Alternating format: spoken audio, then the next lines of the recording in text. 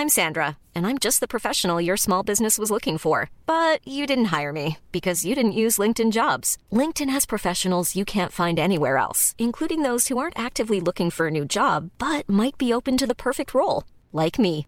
In a given month, over 70% of LinkedIn users don't visit other leading job sites. So if you're not looking on LinkedIn, you'll miss out on great candidates like Sandra. Start hiring professionals like a professional. Post your free job on linkedin.com/people today. Mom deserves the best, and there's no better place to shop for Mother's Day than Whole Foods Market. They're your destination for unbeatable savings, from premium gifts to show-stopping flowers and irresistible desserts. Start by saving 33% with Prime on all body care and candles. Then get a 15-stem bunch of tulips for just $9.99 each with Prime. Round out Mom's menu with festive rosé, irresistible berry chantilly cake, and more special treats. Come celebrate Mother's Day at Whole Foods Market.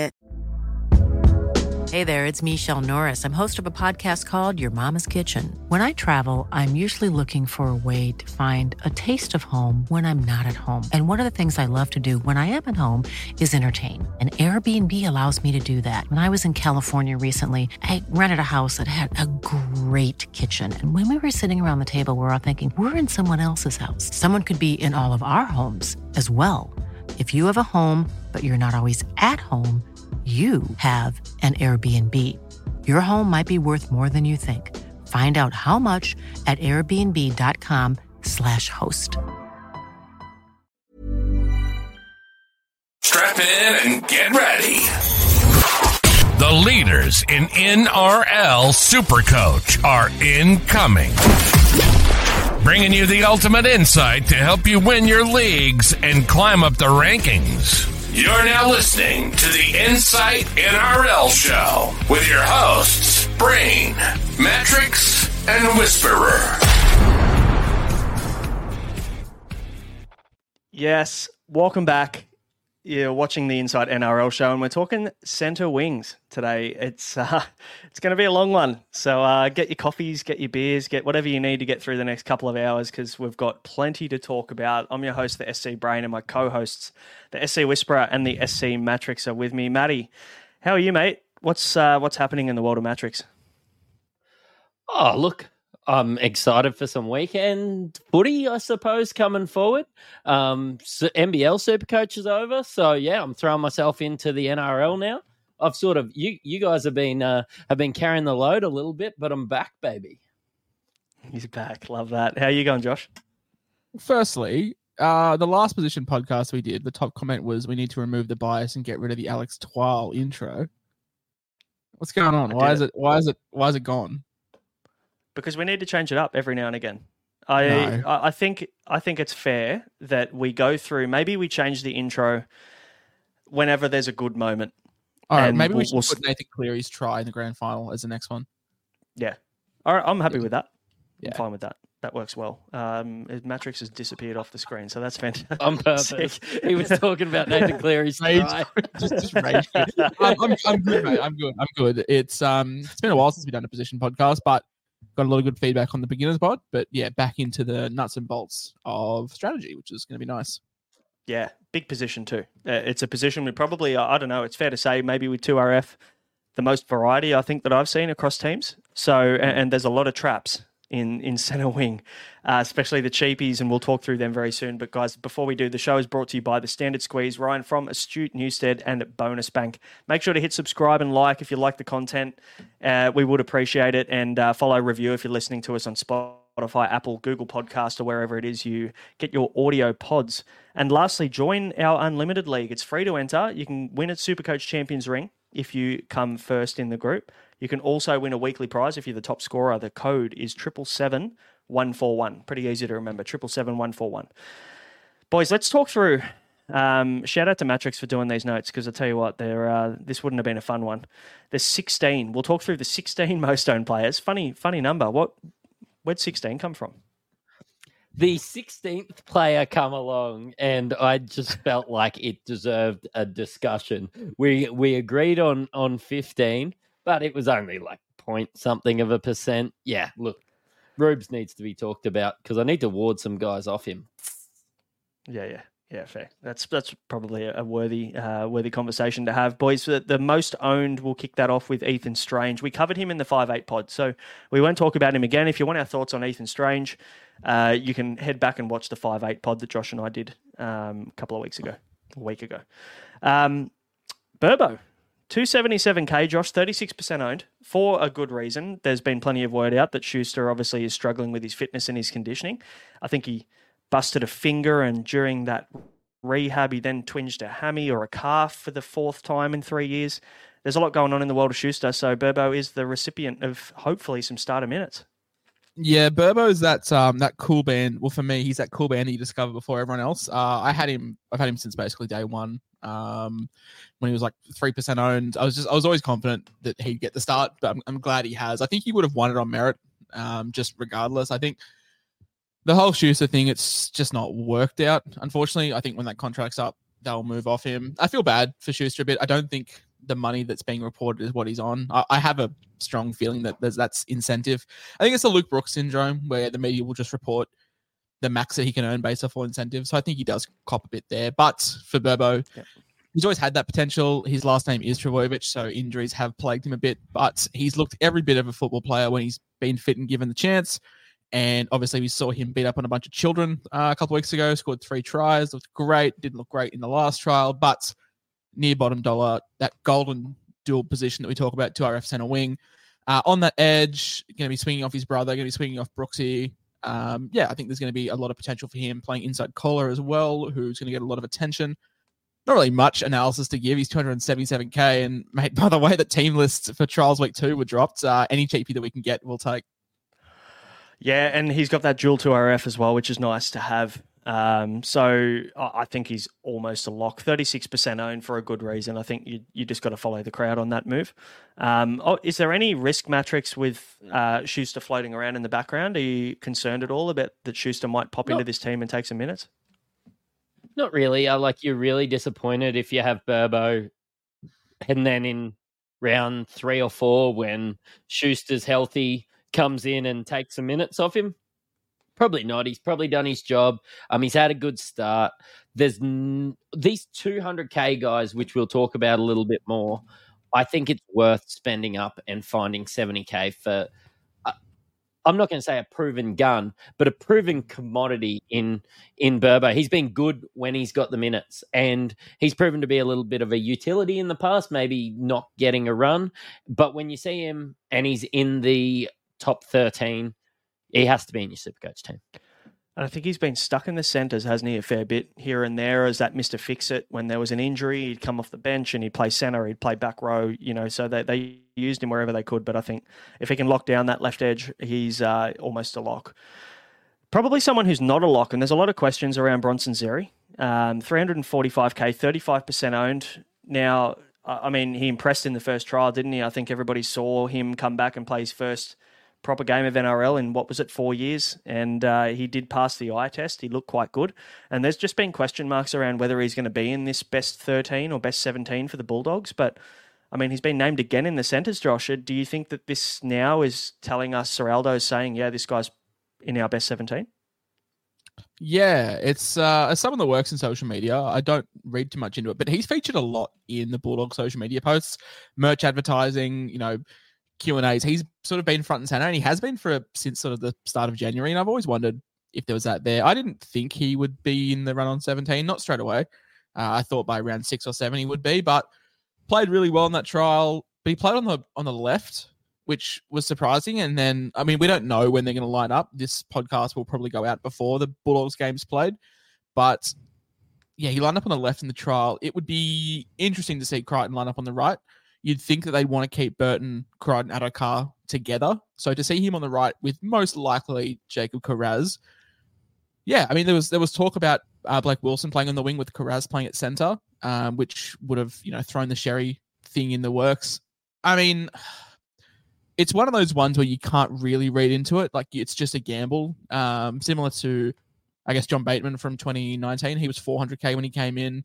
Obviously, we know Sherry's got proven NRL experience, but it's been 4 years since he's played competitive footy. Looked good. I'm not going to say no. Never say never. For me, he's not in my initial plans. If you allowed me to build my dream 24 for Supercoach, Sherry's not in it, but our hand may be forced a little bit with TLT. There's another guy I'd probably prefer from the same team, potentially, and he'll get a mention very soon. But let's move on to the fourth most owned matrix, and it's Taylor May. Now, I'm surprised he's fourth most owned, if I'm completely honest. I thought he would be top 2, to be honest. 33%, 458k. Like, is there a reason maybe that people aren't as high on Taylor May? I mean, for me, he's a lock. He was the first center I added, or the first center wing in Supercoach that I added. Does it matter that he's at center? I don't think so. You have a differing opinion, and I know I've talked a lot off air with you, Braino. You seem to think that he's going to line up on the left. Yeah. I'm the right. Yeah.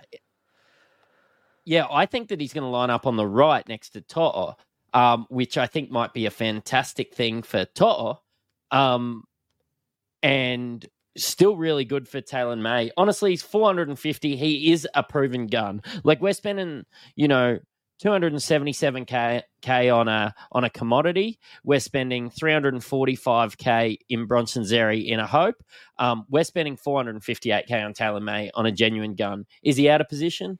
Yeah, but he plays for the Panthers. He's going to score well. In some of the iterations of my team, he is the highest, most expensive, the highest cost center wing. Yeah, which is scary, really. Yeah, I can't lie. He's a 600k guy. Yeah, I've had him as my most expensive center wing as well, and for good reason. But in saying that, like the only reason I think he might play left is because they saw Isaac Tungo. He ended up on the right at the back end of last year. Now, obviously, with Stephen Crichton moving on, I mean, who do they rate more out of Tungo and May is maybe the question, because Cleary, we know Cleary floats both sides, Josh, but he's got a tendency to go right more than he does left, and obviously To'o is their main strike weapon, I'd like to say, on the wing there on the right side. So, I mean, unless we see him swap sides, which I don't think is going to happen, I'd say Taruva stays on the left where he was last year. What are your thoughts on May? Because there's a lot of moving parts, aren't there? There are a lot of question marks on which side he plays. I really don't care. Like, I'll take him either way. I mean, 2022 had a 49 base power, which is exceptional for a center wing, which consists of 29 base, 19 evade. Those evade numbers are going to stay the same for me. He is a great tackle breaker. He'll get a lot of hit ups over 8 meters. The attack may not be there because we saw him at his best in 2022 on the left wing. Now he's going to be either moving to left center or right center, but I'm still projecting him somewhere in the 55 to 57 range at the worst. He only went under his average, or he's priced at average 7 times in 2022, which for a center wing is really good. 7 out of 20 games is great considering how high the ceiling is. And even the games that he went under, his lowest score looks to be a 39. So for a center, that's elite. That's excellent to have your lowest score as a 39. I don't really care where he plays. Obviously, I'd like him to be on the right center because the ceiling is that ever bit higher. But yeah, he's been an everstay in the Maxwell Maniacs since the team picker has opened, really. And yeah, not really fussed either way. I'm not panicking come TLT. I just have preferences of him on the right. Yeah. That's a fair call. Boys, Chevy Stewart has been punted. Yep, he's gone. So, Josh, Ricky Stewart's come out and basically said that, Jordan Rapiner has won the fullback spot, was the quote. But, I mean, realistically, he's won it for round one. Did he win it, or did Chevy just play his way out? Did he win really it, or get involved, did he? Yeah, that's the problem with him. Like, I think Chevy Stewart will be in our teams at some point this season. Ricky had made it very clear that this is not an axing. It's just not right now. A little bit like me asking out my high school crush all the time. It's a no right now, Josh. Maybe in the future.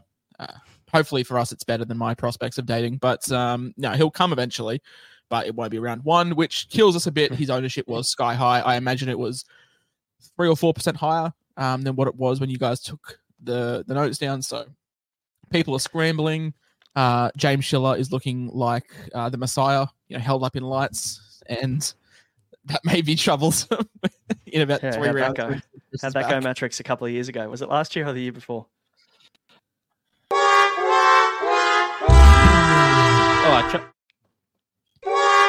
I just Do you want to play it again? I just wanted to play it twice. Yeah. Look, hey, James Schiller still haunts my nightmares, but Chevy Stewart definitely will if he's still in my team. Look, yeah, you just got to pivot and find somebody that's actually playing footy, and a lot of people will. He's still at 32% owned, but yeah, in the next week or so, we're going to see that disintegrate. Yeah, that's right. Not really worth talking about too much, but he'll be a conversation later down the season. If you're not running any Tigers, would you be inclined to hold as an enabler and a looper? Knowing he is basement. He is basement price, but I just hate going with enough in round one. It's one player you're not making cash from, which is definitely not my preference to start the year. I like to have 25 playing players that are possible to make cash. I think in 2022 and before, you could have had the question for the weekly buys. Yeah, now with the weekly buys, I think you're always going to have that option.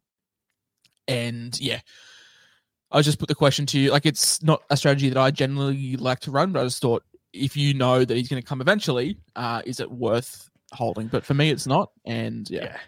We're talking Ricky Stewart here. Do we really know that he's coming? We don't. Let's stop pretending that we know what Ricky Stewart's going to do. He doesn't even know. Kale Iro, unfortunately, probably isn't going to find this side. We were so high on him in the team picker kind of era, I'll call it. 219k, 32% owned. He is going to be the Joseph Suaalii from about 4 years in a row, where he's the first one picked in the end of December for everyone. And then it gets to middle of February, and we're like, oh, this isn't happening. They're like, Talakai, still there, still at left centre. Okay, we'll push again next year. Maybe we'll see how we go. But yeah, no, Kale Iro, get him out of your team. He won't be playing, unfortunately. Jed Cartwright, an interesting one, 26% owned. Maybe the dual position 2RF is helping that ownership. 238k Matrix. Anything really to talk about here? We haven't seen anything from him in the trials so far. You've got to get him out there. I mean, he's dual. He's averaged 23 last year in 27 minutes. No, I actually don't understand outside of being dual why he's there. I mean, the dual's cool, but you don't get points for reserve grade. Last time I checked, so I'm not too sure. And his ownership's rising. I put a tweet up on the 31st of January just about player ownerships I didn't really understand at the time, and he was only 22 owned then. He's now risen, and we've seen nothing from him. It's because it's like the Stephen Bradbury. Everyone else, all these centre wing cheapies are just falling left, right, and centre, and they're like, "Oh, you're Jed Cartwright. I know that name. We'll throw him in there." He's played before. The friends that I've talked to that have had Jed Cartwright in their team are like AFL guys, BBL guys looking to get in due to the World Cup and seeing how well owned he is and adding him. Don't fall into that trap. If you're listening to this podcast, don't have Jed Cartwright in your team. I could understand it a month ago when there was intrigue. Kai Pearce-Paul was out for 6 weeks. Dylan Lucas, who's that guy? Oh, maybe Jed Cartwright. He's played for the Rabbitohs, but Kai Pearce-Paul's back. Dylan Lucas looks great. He's just further and further down the pecking order for me. Yeah, Frizzell's not going anywhere. There's just no path to minutes for him. But all right, strap in, because Roger Tuivasa-Sheck has literally, his stocks have risen through the roof in the last, I would say, week, but maybe more so in the last 24 hours. And even in my head, Josh, you're the one that kind of broke the video about the conversation he had with Monty Beetham and what that was all about. And obviously there's some reason to be excited for RTS, isn't there? He's making my head rise, and it's not the one that you can see on screen right now. I'll tell you that right now for free. Yeah. That was before the video came out. Oh, mate, just watch him at the trial.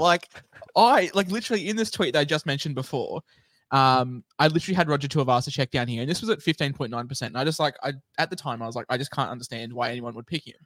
Mm-hmm. And then I watched him play against, it wasn't our first grade back outside backs, but you could see the involvement was there.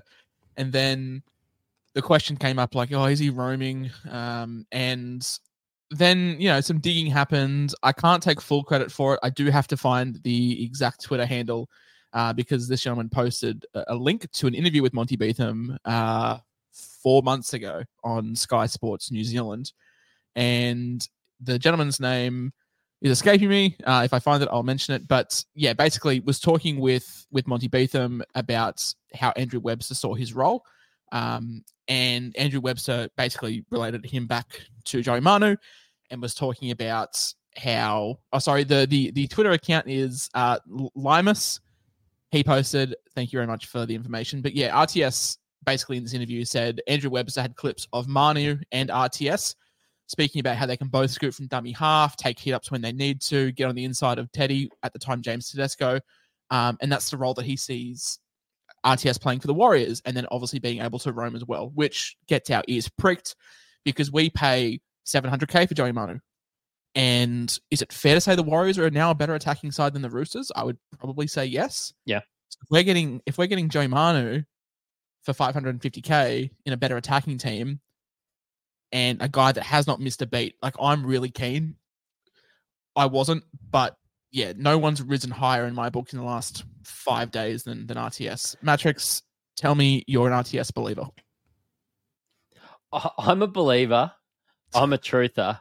He's currently not in my team, but killing us. But there's a high chance he finds his way in. He is a nice price, but like, where do I go from there? I've had somebody since day dot that there's some really good logic behind having him, and he's the only way to go there. It is an awkward price, $540K when you want to spend, $350K on 3 or 4 of these guys, $200K on 2 of these guys, and load up in halfback and fullback.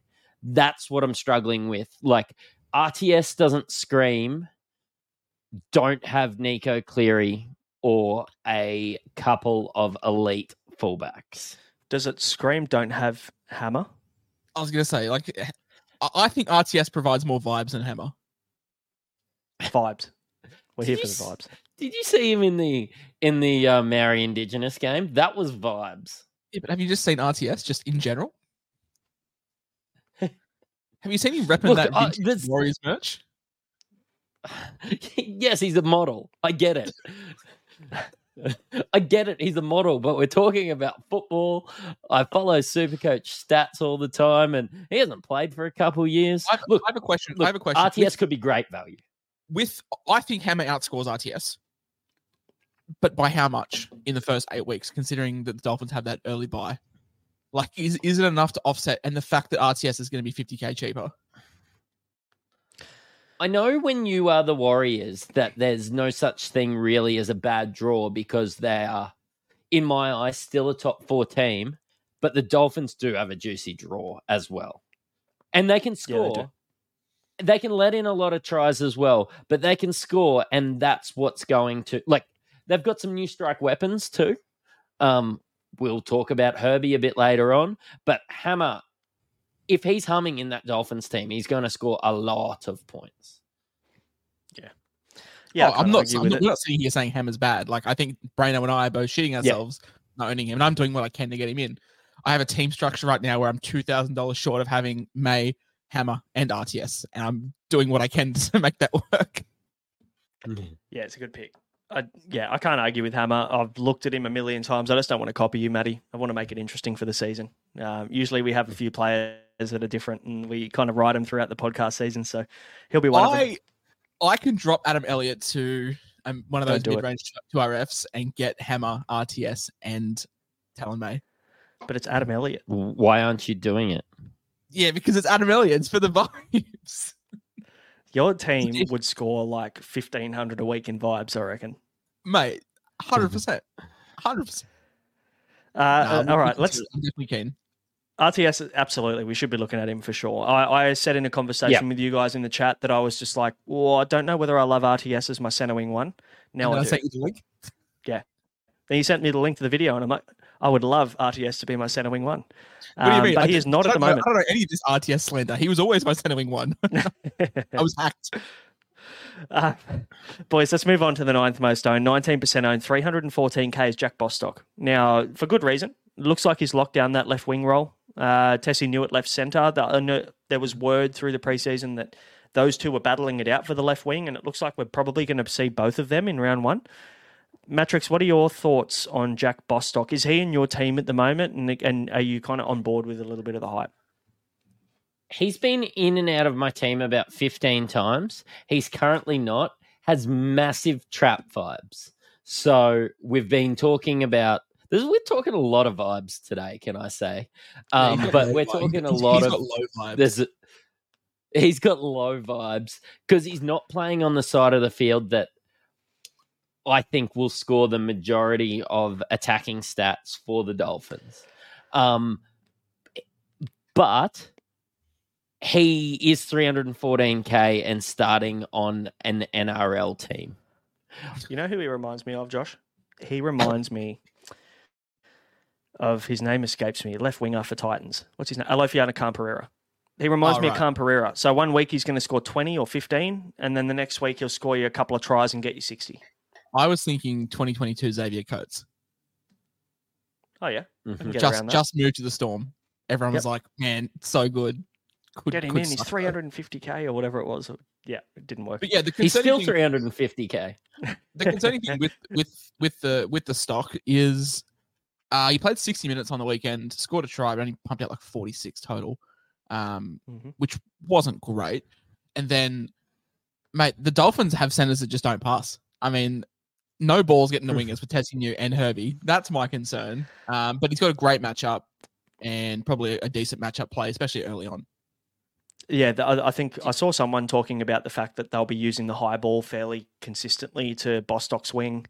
And also for the short dropouts now and that are going to become quite prevalent from this season onwards, we think that Bostock's probably going to be the guy that's going to be under him. I don't think we mentioned how much points you get off being a kick target in our beginners podcast. How many points did you get for being a target? At least 3. Oh, yeah. 0? Oh, cool. 0. Good. 3. I'm joking. So 3 for the beginners out there. Don't listen. Yeah. I got to beat someone. Tessie New. It's more like Tessie Glue. I think you're not going to see him passing the ball, and you're not going to see Herbie Farnworth passing the ball. So we'll have a conversation about Jermaine Asako very soon. We talked about Hammer a little bit. Averillo is better than Tessie New. Can I say? Yeah, I think Bostock is the third best player out of that bunch, but I think the fact that Averillo isn't the greatest on the wing is what gives Bostock the nod. And then Kristen Wolf had huge raps on Tessie. He said he's been one of the best trainers all preseason. Said he was one of the best on ground last week. I would hope so. He played against children. But still, there's raps coming out for Tessie New. So it looks like he's got the spot one, and then Averillo just isn't great on the wing, so probably sees him out, and you're not going to drop Herbie and or Asako. Yep, good shout. What about Hammer?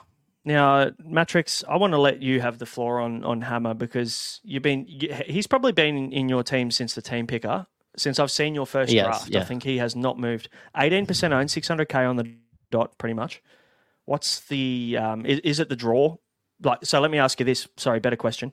If the Dolphins didn't have this amazing draw, will you be looking at Hammer, or is it purely because of the draw? It's not purely because of the draw. One of the first things we did as a podcast network basically was, Brano, you did up the draw. So I had a look at the draw, and it's the Dolphins that have an elite run to start. We're going to have a lot of discussion a bit later on as to why I don't think Jermaine Asako is a big play this year. So you start to look at Hammer. He played 80 minutes a game last year, scored 60, was one of those guys that was very up and down. He's somebody that I faded last year. I think he was 330K at the start of the year, and he's finished at 600K. It was a little bit of a mistake. He's an origin player. I think a lot of attack is going to come Hammer's way. Even look at that All-Star game, and I know it's just a trial game essentially, but he looked confident. He looked fantastic. He's a fullback that's playing in center wing. He has tremendous upside. Does he have a low floor? Yes, he does. But I think with this draw, that rises the floor and rises the ceiling. And I actually thought when I added Hammer and we were having these discussions, these way too early discussions because we do an NRL podcast, I thought that he would be a massive pod. I thought he'd be like less than 10% owned, but obviously people have caught on, and I think Hammer's a great pick. I think it's hitting it out of the park. Do you think it's hitting out of the park, Josh? Live trade, boys. He's convinced me. He's convinced me. He's made me dump my boy Adam Elliott for Satili Tupanua, which has allowed for actually I'm okay with that. I can live with that. Which has allowed for Hamiso. No, look, I said before when I was talking about RTS, like I was desperately trying to find the funds to get all of them. I'm listening. The draw's great. He's great. He's quick. He's elusive. The Dolphins seem like a team where Wayne Bennett said just goes, fuck it. If we win 40-36, a win's a win. They're happy to concede if they're going to score. They've got great strike. I don't really care if Destiny doesn't pass the ball or if Herbie doesn't pass the ball, as long as it's Hammer feeding them. I don't know who at Supercoach Hammer has naked photos of to blackmail them into giving him center wing duel, but I mean, we're going to take it. It's the most. Didn't he play three games at center last year at the back end of the year? Isn't that what qualifies you? I don't know what the rule is. I'll take it. I like to think I know a fair bit about this game, but sometimes it's if they played an X position, other times it's what their plans are for the season moving forward. Like, I don't remember seeing Tom Eisenhuth line up in the centres a great deal last year, but I mean, I've never seen Viliami Fafita line up in the front row either. So, we'll get there. But yeah, look, I think Matrix has hit the nail on the head. The draw is great. It's a premium price. Is he a keeper? Absolutely not. But he's priced at a 60. You're hoping he goes over 60 for the first 8 weeks. I think you can do that. And then you move him on to a fallen gun or, a cheapie that emerges. Mate, imagine if we get Ethan Strange like round 7. Hammer to Ethan Strange, like, yes, please. But yeah, I'm all on board with Hammer. I'm doing what I can to get him in. Now, I'm going to assume that maybe you're not doing everything to get this next guy in. Xavier Savage, 350k, 16% owned. We wouldn't really classify him as a guy who is well owned. Normally anybody above 20% you'd consider as well owned, 16% on the fringe. It looks like he's locked down that wing spot though. So, I mean, how do we feel about Xavier Savage? Because we know in the wing you get more kind of run meters and kick returns and things like that, but the base is nearly non-existent. And I mean, even at fullback last year, his base was pretty piss poor. So, Matrix, what are your thoughts on Xavier Savage? Do you think he's more of a placeholder for most people at the moment, sitting around that 350k? I think so. Like, Josh has hit the nail on the head that at times, if you need to go down on a player, you start with the higher player. Like, if you're sitting there and you're going, Xavier Savage. Hold up, pause. If we go down on a player, do we want to reword that? Yeah. Sorry, you want to go down to a player. Like, if you're going Xavier Savage to Jack Bostock once TLT comes out, then you're not going to be disappointed. You're going to end up with a bit of money in the bank. Maybe there's a little bit, by the way. He did not understand a word that I said, man. I'm glad you did. Yeah, I don't want to fuck with. No, because you said he was going down on a player. We need to unpack this. Yeah, he's not going down on anybody, mate. Yo, hold up, pause. Yeah, that's that gift. Yeah, sorry. The maturity of 15-year-olds on this podcast. Matrix, the most mature person on the pod for the first time ever. Mate, I don't know if you've heard around here, but I make the jokes. Yeah. Go on, push on. You need to give us your analysis now. Where the jokesters. Yeah, look, basically Xavier Savage is a 350k player that is starting in an NRL team. What worries me is Canberra aren't really good at scoring tries. They're not even really good at offense. I'm not even convinced they're that good at footy. But I just think that Xavier Savage isn't somebody that I'm looking at. Unless it's a bottom dollar cheapie, I'm really not looking at Canberra too much, outside of Hudson Young. So, I mean, when we look at Savage, he's priced at 34. So he's priced at a 34. So do you think that he won't be able to beat 34, or do you think there's not 10 points of value in Savage, Josh? No. He's in that really awkward. He's in that really awkward price, isn't he? Like it's 35 is kind of gross. Matrix said he is a cheap player starting for an NRL team, and I agree from round one. How confident are we that he starts round two? Because you've got Albert Hopewade, you've got Nick Cottridge, you've got Seb Chris, and then Jordan Rapiner. Like Jordan Rapiner has come out and said multiple times, I do not want to play fullback. And either Ricky says, I don't care, you'll do as I say, or he said, this is just give me a 1 week thing. Please cover for me until Seb's back. So I don't see Albert Hopewade getting dropped. I mean, James Schiller is fine, but Seb Chris can move back into centre if this Rapana experiment at fullback stays there. Savage is probably 7 points too expensive for what I want to pay. If he was like 280, yeah, I'd roll the dice, but not at 350. Boys, 12th most owned. Very interesting. Saw a far logo from the Melbourne Storm, 15% owned. Now, I wonder why he was in bold. He's the only player here that we've got in bold, and I wanted to wonder why. Do you want to know why he's in bold? Because he's the only player that we will not be talking about for the rest of the podcast. Sweet. I'm happy with that. Because there is no point. Unfortunately, from what it looks like, we're not going to see much of him to start the season. And don't get me wrong, when he comes into contention, if there's an injury or Remus Smith inevitably shits the bed, like we know that he will. For some reason, the guy keeps getting picked because Bellamy loves him, but there's got to come a time where you start to blood these younger guys, and Remus Smith seems to be the first one in the back line going. Then, I mean, maybe he gets a crack, but I don't know. I love him as a player. I'm pretty happy if we re-sign David Nofaluma in like a sign and trade, and we just send him to Melbourne, and they give us Suafat logo, and then we can just ship off Charlie Sains to the Blacktown workers for all I care. Like, yep. He needs to play for it. He needs to play footy. Like he needs. We've seen he's good. He was exceptional. Him and Jonah Pezzett and like another one of these like young guys that they're probably not going to get a crack anytime soon.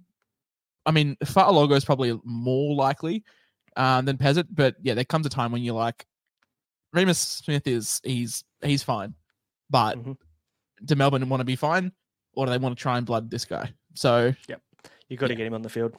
Simple as that. We go from one exciting, but not for Supercoach. No, not for Supercoach. We go from one exciting freak, like probably one of the most energetic players of all time, to Drew Hutchison. Oh, Jesus. All right, that'll do for today. See you next time. What a staple of everyone's teams. He's been in my team. Yeah, he's been in mine too, but I don't like it. Nah, neither. There's another guy. Don't Centre wing playing half. Started on the guy that I've got in. I mean, he is good. Like he's a good footy player, good organizer. I think Burton's going to take all the touches. Crichton might roam. Blake Taff will be in there. You don't get points for looking cool. Unfortunately, that's why Cooper Cronk was never a great Supercoach option. And that's the very first podcast you'll ever hear someone compare Cooper Cronk to Drew Hutchison. Yeah, good shout. I don't think we need to talk too much about him. I think maybe people are picking him because he's named at halfback.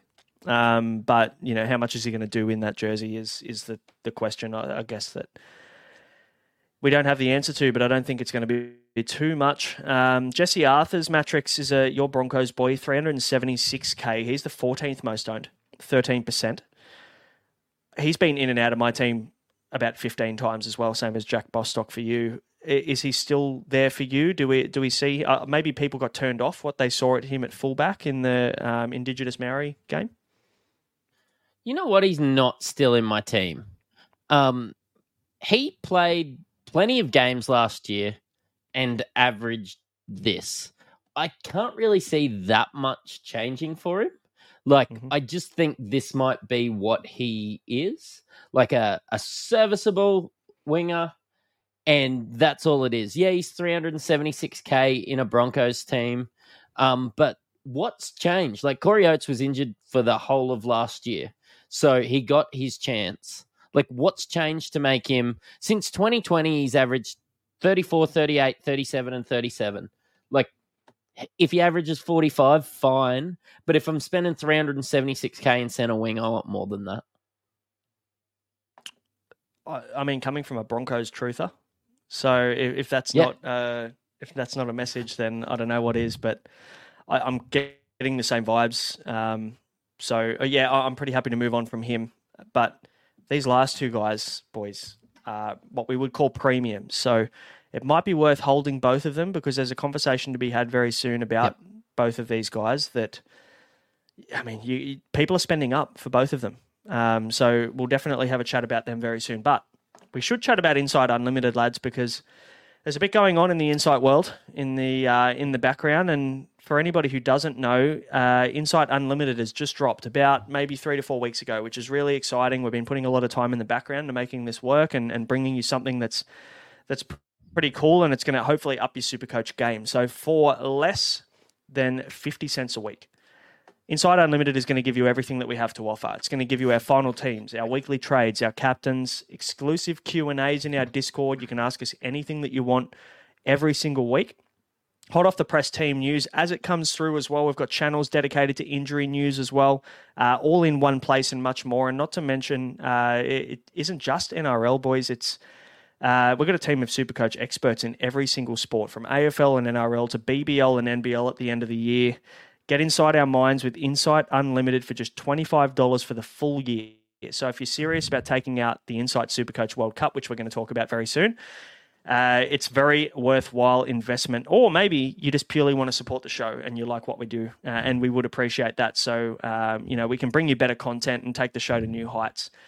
Your hard-earned money goes a long way, and we really do appreciate it. So you can become an Insight Unlimited member today by joining the Discord link. It is in the description below. And then there'll be a channel that says Insight Unlimited, and all your info is right there.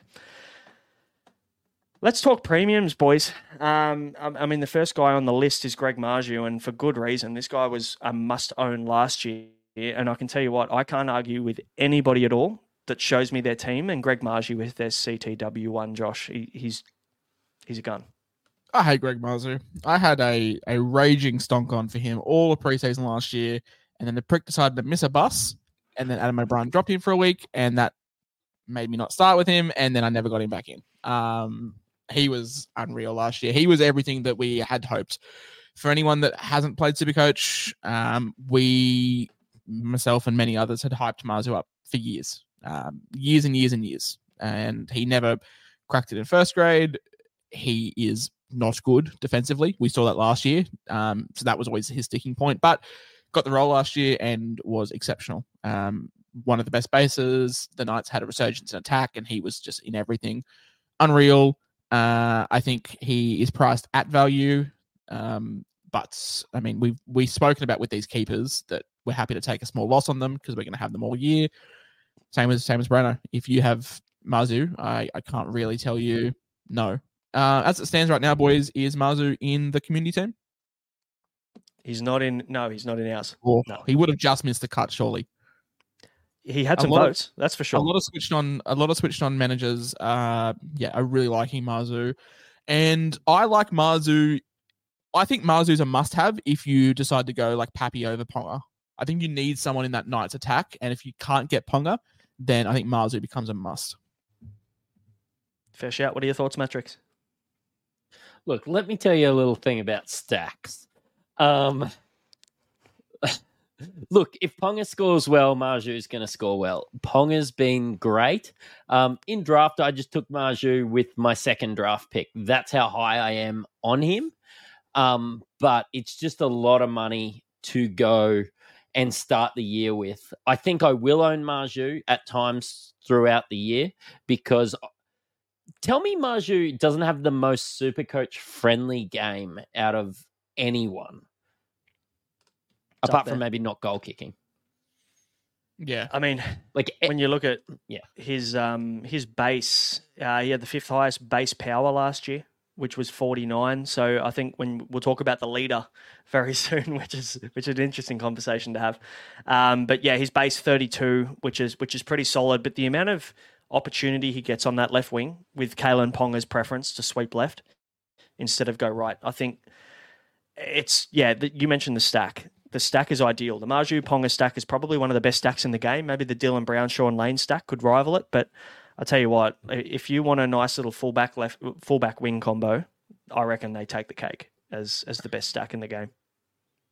If you'd have to nearly not have Nico or Cleary to be able to afford it, that's my probably biggest gripe with it. I've had teams where I've played around with my team and I'm like, how do I get Marju in? And it looked like Sam Hughes as my front row forward 2. I had to take a bit of a hit at 2RF. I also had to go ultra cheap in the centre wing to try and fit him in. And for me, the way I like my team structure, it just didn't work. But we've said it a number of times. If you can fit him in and you like it, he's almost a must-have. And you will own him at some point of the year. He will be the goal. He will be the guy that you want to upgrade and get to in the centre wing, and you just chuck him there and leave him there for the season. So I can't argue with anybody getting him. The thing with Mars is as well, like, he may not score, but he'll still put up 50, which is absolutely fine. Like, if you see the Knights get battered 30-6, Marzu will still end up on 45, 50 points, which is, what you want from a bad week from your center wings. His coefficient of variance was no, that was not him. That was still Talon May. His coefficient of variance was still very, very low for a center wing. One of the best. So he's not someone that's going to fluctuate too much, and it's going to be rage trading. He's also a guy with his base. If he gets 2 tries, it's 150 points. So it's not like an Alex Johnston where he needs 2 tries to get to 80. 2 tries for Marzu will get you 150. Yeah, Marju's was 36%, which is great. That's mental. Like, that's the same as Taylor May, who we were talking about earlier, as one of the most consistent center wings in the game. So elite areas from him. Yeah, absolutely. Get him in your team if you can make it work. This next guy we are fading at all costs in Jermaine Asako. 10% owned, 783,000, coming off a career year last year. When you look at his stats, he scored 1,841 total points last year, which I think put him in the top 3 from memory, which is insane considering the season he had was 1,015 points, which is 830 points difference in terms of a career year. 77 average. Obviously played his 80 minutes. His base was 28. He had 27 points scored per game. So that's probably a try and 2 goals per game as a bare minimum. And obviously as a goal kicker, it's really attractive to have a guy on your team where your team's going to score points. Josh mentioned the Dolphins are just swinging from the fences in terms of just all attack and no defense. Bit of the Atlanta Hawks of the NRL, you could probably say. But there is a big change this year, Matrix, in the person that's inside him this year doesn't have a preference to pass the football. So does that hurt him having Farnworth inside him this year? Yeah, look, I've watched a lot of Herbie on the field, off the field. He's a beautiful man. But yeah, look, I don't think that he's going to be assisting for too many. Like, he is a devastating runner of the ball, and I think Jermaine misses out this year a little bit. I think he's still going to goal kick. Like, the Dolphins aren't the Raiders. They are going to score a lot of points, and Jermaine's going to convert them. But Herbie inside him is enough for me to stay away. Even if it's not as big of a drop as we might think, I think there's 100% going to be at least a 17-point drop this year. So, Josh, like, you got 10% owned for Osako, you got 6% owned for Marju. Marju should be 16% owned, realistically, when you look at those numbers. Yeah, 100%. Like, I wouldn't be surprised if he averages 55. And that's nothing to do with him. That's just to do with who's inside him. And I think the Dolphins will be better, which is a weird thing to say for such a significant drop-off. We saw Osako go through stretches last year of, like, his worst. And I think his worst will be more prevalent this year than what it was last year. His goal kicking will still keep him respectable. It's not like we're saying he's going to average 35. The goal kicking will still keep him up there. And the Titans, the Dolphins being an attacking-minded side, will keep him in the fray. He is a great guy to trade for in draft after about 7 weeks when someone just gives up on him. But in Classic, I'm not touching him. You couldn't give me 760k to touch him. I've got no interest at all. I was so high. Like, we sat here the end of December, early January. You had him in your team, and I was like, not for me, but I can really understand it. Hell, I'm sitting here with Make Acevo in my team, so I'm all about that risky business at the center wing. But Sarko, like, I wouldn't be surprised to see him 500k after round 10. Tell him he's dreaming. Yeah, agreed. Mate, all that Insight Unlimited money you've pocketed, it's just going towards all these soundboards you've got lined up. Hey, someone's got to do it, boys. Someone's got to do it. It's it's going to be me. You're going to get plenty of those this year, boys. I tell you what, you're not going to get plenty of in my team. Dane Gagai, 739k matrix. You've got a very specific opinion on Dane Gagai. Do you want to share that? I said lose my number in the notes, and I said what I said. Yeah, good. That's the deepest analysis we're going to get, I think. You know what? Here's a fun fact. Is this going to change your mind? Dane Gagai had the highest average base power score average last year by any centre wing player by 7 total points. Ooh. 58 average. He had an average of 72 over the season last year, but 58 in base power is insane. So the next highest was Dylan Lucas at 51. And he obviously only played, I think, 7 games. Then you've got Jack Bird. Also not a centre wing as well. Not a centre wing. And then you've also got Jack Bird at 50 base power. And he kind of shifted between fuck knows where. Edge and God knows where, like centre wing. Hospital. Yeah. He's in a league stand. I didn't want to say it, but someone had to. And then you've got Joey Manu and Greg Marju at 49 each, Herbie at 48. So and Carraz at 48. So there's your relevance there in comparison. You've got Brian To'o, who averages 47 base power per game last year. And then you've got Dane Gagai at 58, 11 total points above someone like To'o, who's very renowned for his base. So I thought that was a very interesting stat. Does that make you any more interested in Dane Gagai? It's just the price, I guess. If we could get him at sub 600, everyone would be locking him into their team. But just with Ponga's tendency to go left, how much ball is he going to get? How much opportunity? Sorry, that's me putting my headphone back in because you're still talking about Gagai. Fair shout. It's like you look at the centre wing averages last year, and like I thought Brian Kelly had one of the most underrated seasons last year, averaging 64. And then you look at Dane Gagai averaging like over 70. Like, what the fuck did I miss? Like, was I just not watching footy last year? Like, I feel like he was a guy where people said to me, "Oh, what do you think of Dane Gagai?" And you always just instinctively go, "Why?" And then you realize you average 72, and you're like, "Holy shit!" I'm not going to tell you to check yourself into a facility for looking at Dane Gagai as I would with Asako. He has more merit, but the merit is about as good as Nathan was in State of Origin, which was not very good. Good. Let's move on then from Dane Gagai, shall we? To Valentine Holmes, the heartthrob for Matrix in 2023. I reckon every single episode that we did last year, Matrix managed to mention Val Holmes in an episode somehow. Even when he wasn't playing, Val Holmes got a mention. Now, 736. He's a real centre wing that we can sink our teeth into. None of this faux Gagai, faux Asako rubbish. This is a real centre wing we can hook into. So you're saving 50k between Asako and Holmes. We're picking Val Holmes over Asako? You're saving 50k. You're saving the humiliation of being ranked 15k. You're saving the stress of watching Asako score 27 points. Yeah, I'm keen on Val, especially with the Cowboys bounce back. Big preseason 2023 vibes here. And it could go devastatingly bad. But also, in saying that, I remember it was after like 5 weeks, everyone was like, "Oh my God, Val's been awful." No, yeah, he's been terrible. Like, we all piped you up. I think he still averaged like 65 in the first like 5 weeks. Like, he was still unreal. Like, yeah, his first 5 rounds of scores last year were 63, 47, 67, 69, 60. And you read social media, and they made it out like he was. I'm trying to think of someone really. He was Charlie Staines. Yeah, for you NBA heads out there. Jordan Poole's a great example. But yeah, like people were making out like he was Charlie Staines last year after the first month and a bit. Like he was still really good in a crap team. And then the Cowboys got good, and then he finished with a 70+ average.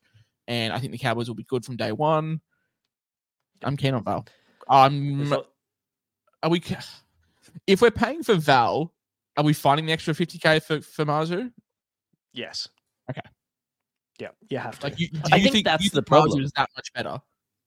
I think he is. Okay. Yeah. We see. Actually, you know what? This all hinges on Ponga's health too. Because I tell you what, if Ponga goes down early, it's disaster for Marzu. Yeah, it's Marju straight out. So yeah, But look, Pong is healthy at the moment. Hopefully he stays healthy. Marju's a must-have. That's the thing with Val. Like, we saw him be great without Drinkwater. We saw him be great with Drinkwater. Like, he's sweet. Like, he's going to be good all year round. Yeah. I don't see the difference between last year and this year, except everybody had him last year and nobody's got him this year. I say nobody. I don't even know what it is. 9% of people have him this year. It's a great pod if you're spending up. Like, so's Marju, because only 6% of people, can I say can afford him? Because I feel like most people want Marju. But, like, Val's a great pod. And he's got good base. Like, he's just elite. Also has a great draw. Dolphins, Knights, Dragons, Broncos away, which isn't great. Titans, Parramatta, Sharks. Like, that's a pretty ripper draw if you're the Cowboys. And then even into Origin, you got Dolphins, Gold Coast, and the Tigers. So and he will always back up. Like, he's a renowned backer up. Great English there by me. Backer upper. And yeah, he only missed. So his major buys are 16, 19. And he was out of those anyway. Yeah, he was already missing those. So we're sweet. So he only misses the. Did you know he was the Jets running back? Really? Oh my god! I was tanking for Bijan Robinson, and he was my starting running back for about 3 weeks. I needed just to absolutely tank. So Val was in my team for tanking for Bijan. But yeah, he misses. This is what he misses: the Roosters away at Allianz, nothing and nothing. They're the only games he misses this year, which is one of the best Origin draws to have. You're kind of making me now rethink my would you just get Marju? I don't think it's... See, I think Marzu's ahead, but I don't think it's by as much as what you boys think. Like, I think Val... I'm really keen on Val. Maybe the question becomes, is he 5 points better? Because technically he's priced 5 points better, Marju over Holmes. Mom deserves the best, and there's no better place to shop for Mother's Day than Whole Foods Market. They're your destination for unbeatable savings, from premium gifts to show-stopping flowers and irresistible desserts. Start by saving 33% with Prime on all body care and candles. Then get a 15-stem bunch of tulips for just $9.99 each with Prime. Round out Mom's menu with festive rosé, irresistible berry chantilly cake, and more special treats. Come celebrate Mother's Day at Whole Foods Market. I'm Sandra, and I'm just the professional your small business was looking for. But you didn't hire me because you didn't use LinkedIn Jobs. LinkedIn has professionals you can't find anywhere else, including those who aren't actively looking for a new job, but might be open to the perfect role, like me. In a given month, over 70% of LinkedIn users don't visit other leading job sites. So if you're not looking on LinkedIn, you'll miss out on great candidates like Sandra. Start hiring professionals like a professional. Post your free job on linkedin.com/people today. Yeah. Holmes isn't relying on Ponga. Like, Ponga goes down, Marju goes down. You're also, if Marju goes down, Marju goes down. If anybody goes down on the, except for Val, if anyone goes down on the Cowboys, Val is fucking sweet. He probably gets more balls if someone goes down. Pause. Stop saying people going down, man. We need to reword your vocabulary. But that's what I was saying before. Like, if Drinkwater goes down and Chester plays fullback, that's cool. Like, nothing changes. If Chad Townsend goes down, North Queensland cheer for joy. It's fine. Like, nothing changes.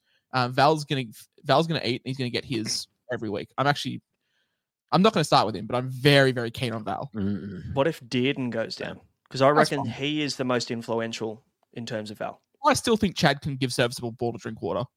Like, Chad's no mug. Like, he can still just shovel the ball to Drinkwater and say, hey, look, if Dearden and Drinkwater go down, the Cowboys are in a world of hurt, and Val's probably not great, but fuck you walk under a lot of ladders and seeing a lot of black cats. There's a lot going on there. Yeah. Let's move on to these last two boys before we move on to the Chiefs. Sorry, Matt, did you have one more thing to say? No, I was just waiting. I was just going to get when you bring up the next guy. I just wanted to reiterate, I don't think the gap between Marzu and Val is as big as what you think it is. Yeah, fair enough. I think maybe I'm just so high on Marju, and maybe more so the stack with Ponga. Maybe that's yeah. If you can afford both, that's different. That's obviously we're getting into more strategy there because you're getting the stack. But like, if you can only afford one, I still think it's Marzu. But like, basically the question is like, is it Marzu and Pappenhausen versus like Ponga and RTS or something like that? Yeah. What can you do with the 50K? And I tell you what, you can do a lot with what's going on at the moment. You can't buy Ruben Garrick, though. You cannot. Not a chance. No. 10% owned. This is gross. 10% owned. That's just 722K. people thinking we're playing left wing again, surely. Look, yeah, it's the goal-kicking winger, isn't it? The attraction, and maybe people are looking at his stats last year and they're looking at him at fullback, not really realising Turbo was out. If we look at Garrick from last year and the scores that he got in the centres, I think the majority of them were under 50. I don't know, man. There's someone certain on this podcast that vice captained him for one of those games, and it was the good one. Yeah, well played, sir. I don't know why. 35. So he scored 35 at centre, and then he got the 169, I'm assuming you're talking about there. Then he followed it up with a beautiful 26, and then a 62. So very up and down. But more often than not, we're talking down at centre. The attraction's just not there. I guess when maybe for everybody kind of trying to understand where we're going with this, Josh, like what's the difference between centre and wing in terms of output for Supercoach? Not even centre and wing. Like, go back and look at the last 4 or 5 years of the top scoring centre wingers. They're either the left centres or the left wingers. Most likely the left wingers. I'm probably going to be able to do that really quickly. So if we just look at the top centre wing averages from last year, we have Jordan Pierre, not enough game size, Sua Fagalonga, not enough game size, Greg Marzu, Tom Jenkins on the left, Val Holmes on the left, Ruben Garrick on the left, Brian Toto on the right, Dallin Lesak on the right. There's more trending towards left wingers than there is any position. And all the talk for Manly this preseason is it's going to line up with Jackson Paulo, Talatau Kola, and obviously Ben Travojevic on the left-hand side, with how about Ola Kawatsu, Ruben Garrick, and Jason Saab on the right-hand side. We know Turbo loves to hit left. He's probably better than Ponga at it on his best, and that's saying something considering how good KP is. There's just going to be less ball for Garrick. He fed off Turbo being in the side, being on the wing, but then obviously being him at fullback. The question for Garrick arises when Turbo inevitably does go down. But does he even play fullback? Like, they played weeks a fair bit like there last year. I mean, Colo can play at fullback. There's no guarantee that Garrick lines up there. So for me, shout out to Phil, but I'm not keen on Garrick one bit, not even in draft, because he's going to be way overdrafted. There's no value in any format. Yeah, unless you expect Turbo to go down or you expect something to happen there where there's a move. But even then, I think he's locked into centre. He's said that he wants to play centre. So Brian Toto, Matrix, 720K, not very well owned. I don't have the number here, but it can't be more than 5%. But a little bit of love from you. I know that you're a big Brian Toto fan, as are we, for obvious reasons. Yeah. But you've got to, I mean, with the price around that point where you're looking at guys like Holmes for an extra 16K, I mean, what's the appeal with Toto? He's on an elite Panthers attack. I hope Taylor May plays inside him because he's had glue hands Crichton in beside him and he still scored really well.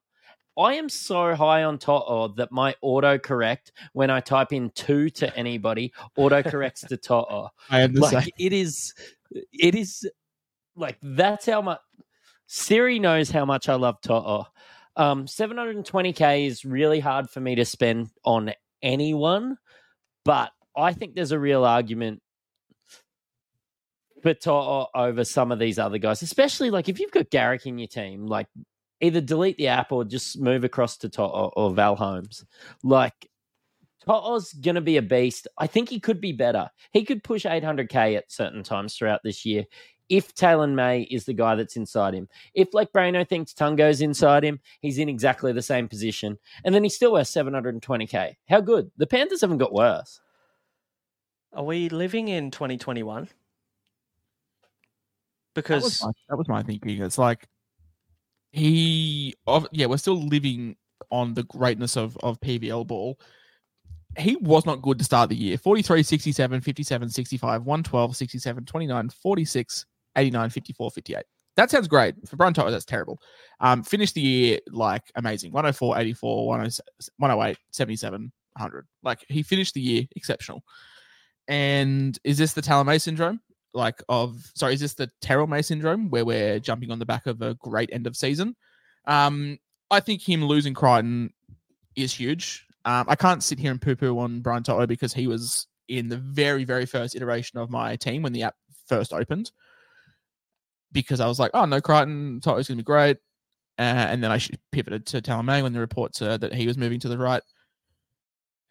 It's tough because we're going to see him now with no Crichton. I'm going to let it go through to the keeper for the first 6 weeks, and then let's reassess. I'm not ruling him out, because if he looks great and Talamay is looking great, I'm not against having the triple stack of Cleary, May, and Toto, because we saw how good May and Tungo lined up together. Like they combined very well. And if Toto and May could line up the same, then amazing. Even May and Tungo, even Toto and Tungo, like I'm happy with either of those. But I think if I had the money to spend, I would find it for Val, because I know what I'm going to get from Val, and I just want to see what I'm going to get from whoever pairs Toto, whether it be Tungo or May. Yep. Quickly did the math while you were talking there. It was 62 average for the first 12 rounds and then finished with an 86.5 in those last 6 games. Ooh. So that 86.5, that's 24 points above his average for the season, essentially, which is going to bump his price up monumentally. So when we're paying 720K on a 71 average from last year. The old Tom Flegler syndrome.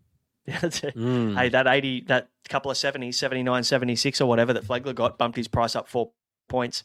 We're looking at the same, probably even more from Toto with his finish to the year. So, yeah, maybe we are paying a little bit too much to get to him. Especially with 2021, 1,512 points. Last year, 1,412, so 100 less. 13 average less. And it all depends who's inside him, I think, for me. But yeah, I think there's probably better options around that price point. Their draw also is not amazing. Melbourne away, Parramatta at home, Broncos at home, Roosters at home, Manly at home, and then the bye.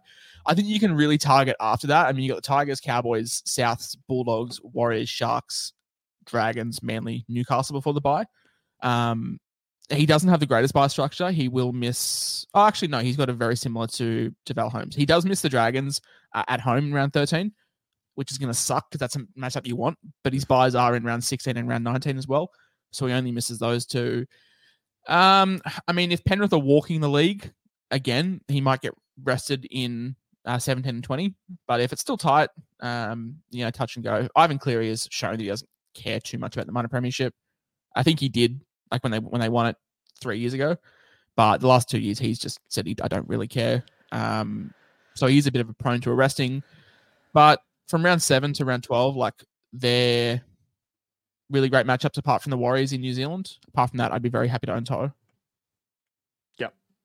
Yeah, fair enough. I mean, we're talking premium, we're talking 700K plus, and I know I did a poll on X maybe 3 weeks ago, and said who was your most expensive centre wing. We had, I think it was 29% that had 600K plus, and then 500 to 600K was like 24%. Most of the ranges were between 20 to 29%. So it's very spread. And that's obviously X. It's a very small sample size, but we don't see, I guess, many people paying up above that 700K mark. It's going to be very interesting. I really wish you could run polls on Facebook, because I'd love to see the difference between like a Supercoach Central and X. Like X is a more hardcore niche. Like, I think that's fair to say. So I'd love to look at the differences in strategy between sort of those two platforms. And we are sometimes in a bubble over on X. There was players absolutely like Cleary and Hines. Like, you look at everyone's team, it's near on 80%, whereas their ownership doesn't reflect that. It's 36 and 40. And with this Hines news today, maybe even lower. So it's funny how different people play the game and how different social media platforms can influence that. But yeah, Brian Toto, I think, is a prime candidate for, if we're going to buy him, let's buy him after the buy. Yep, good advice. Boys, before we move on to the cheapies, shout out to the Standard Squeeze. Guys, if you're sick of breaking glass bottles, maybe accidentally sinking triple shots because you can't measure a pour properly, your beer's going warm, maybe your coffees are getting cold in the morning, the Standard Squeeze have everything that you need to drink responsibly, but also conveniently with their food-grade quality plastic and fantastic 4-in-1s. You can go to their website, thestandardsqueeze.com, and you can use the code INSIGHT15 to get yourself 15% off everything in store. Now, we're talking cheapies less than 350K, boys, and there's 1, 2, 3, 7, 10 guys here. I mean, look, some of them are a bit of a stretch. We can write Chevy Stewart off right now. He's gone. He's done. So you got to get him out of your team. He is over 30% owned. So PSA, move him on. Ben Turbo, we've spoken about him. Is there anything we want to add on Ben Travojevic, or are we happy to move on? More so just, are you going to own Jake as well? That's the only major question. Because we assume you've got Tom, right? Oh, you have? Yeah. I mean, I guess in drafts, like, do you draft Jake just for the for the I buffs? did. Yeah. Yeah, we've Get all seen him in three. your photo. Love that. So Turbo's fine. Let's put a line through Chevy Stewart. Let's put a line through Cale Eero. Put a line through Jed Cartwright. We've spoken about Bostock. Spoken about Savage. That leaves us with a good 3 or 4 players to talk about. And you know the best part? I'm happy to talk about Jamin Salmon for the next 10 minutes because there is a very big intrigue The there. fish. The fish, the sow, the weak-gutted dog, all of the above. Let's talk Salmon because he does have the 2RF center wing duel, the highly coveted duel. Good friend of the show at SC Guns has stretched very far and said it gives off 2020 Isaiah Yo vibes, which is I love an overreaction, but I'm fucking hell. 9.9% owned at the moment. Played amazing in trial week 1, and I was sitting. So did Sean Keppie. I was sitting on a train in the middle of Sydney, and my heart broke when I saw the team list news. I saw our boy Josh Curran demoted to the bench. Do you think whoever's named 13 plays 50 minutes, and is Salmon good enough to score? What are we going to take? I'm assuming he's a center wing 4 for a lot of us, or center wing 3 if you're going to have Burbo as a 4. It is a 4 for If me. he scores us 45 points, are you happy? Yes. That's a 1 ppm, and I think that's a big ask. Yeah. I think that's a big I'd be ask. stoked. I don't know if he can. It just he's very depends on much the minutes. He strikes me as a Victor Radley available in center wing. Just a great shoveler. Yeah, but he wants to do more, doesn't he? We just saw whenever he was on the left edge for Penrith, like he just took the game over. Anytime he had the ball in his hand, he just wanted to do everything. I don't know whether that goes away. Like maybe it becomes even more relevant now this year. Maybe he might try to do more and become more involved in the game. I don't know whether he's got it in him to just be that base stat guy that just comes in and does his job. I think he's cheap enough that I'm happy to look past it. Like I'm not going to sit there and turn my nose up and go, oh, I can't take him. He's priced at a 31. If he starts at 13, like fuck you at center wing. Like I'm sitting here looking at Morgan Smithies, who's 350. I've never seen the guy play footy apart from highlight reels, and I've sort of seen how good Salmon can be. Like I'm not sitting here being like, oh, don't pick him. I'm just curious to what upside there is there because obviously, yes, 2020 Isaiah Yo is a wild stretch, but what are we realistically projecting for him? I think you're right. But my question mark at the moment, yes, he's 310k or whatever it is. That's nice. That's cheap. But like with Curran off the bench, let's just say, for instance, Curran's off the bench, right? We know Curran can play edge and middle. They've got Max King, they've got Farmasuli, they've got a number of middles. They've got Sam Hughes. Are they just going to use this guy as that kind of take the sting out of the game first 20 minutes and then Curran comes on and plays 60? Like, how do they use him after this? Like, what's the rotation going to look like? Me as that. Like, Curran strikes me as that. To me, Salmon is the kind of guy that's like, he is Kurt Mann He's for the the impact guy. 2 years ago. Do fuck all for 60 minutes, but just be there for us. Yeah. And that like kind of makes him Supercoach relevant, doesn't it? Oh, it's just a process of math. Like, if you get 60 minutes, surely you do something. Yeah, surely you can score 45 in 60 minutes. I don't know. We saw Franklin Pele priced at 220k and he somehow lost money. So the Dogs he didn't play 60 minutes, that's for sure. Had about 17. I'm starting with him if he's named at 13. Me too. Obviously. But yeah, I'm not too sure. I'm not expecting a 60 from him. And it's just the appeal, isn't it, of having a guy that's starting lock, could potentially play 50 plus minutes in your center wing. I think that's the attraction, isn't it? Like, obviously, we're not looking at him if he's a 2RF only. It's purely the center wing duel. Yeah. You know what? Maybe I am after having Josh Curran and an injured Brendan Piakura in my team for most of the preseason. Like, maybe I nearly am looking at him even at second row forward, because I don't know how many of these 400 guys you can have, but like if you're looking to spend up in center wing as well, it becomes pretty hard unless you have Sean Keppie as your front row forward one. Well, that's the question, isn't it? Like you're looking at like, oh, do I go with a bunch of 450k 2RF guys and a bunch of bums at center wing, or do I go with RTS, Hammer, and the lads, and Alex Seyfarth and the crew running as my 2RF? And I'd prefer the latter. Yeah. Like if Alex Seyfarth can get me a safe 50, he's boring as fuck. He is 2021 Luke Garner for the Tigers. He gets me 50. I am happy. And RTS is the vibes, and the Hammer is the Fin Man. That's what I want. Yeah, that's what I want. I'm here for the vibes. And I think I'd rather that make up than sit there and pull my hair out watching Jack Bostock get a 17 and Satili Tupanua get a 54.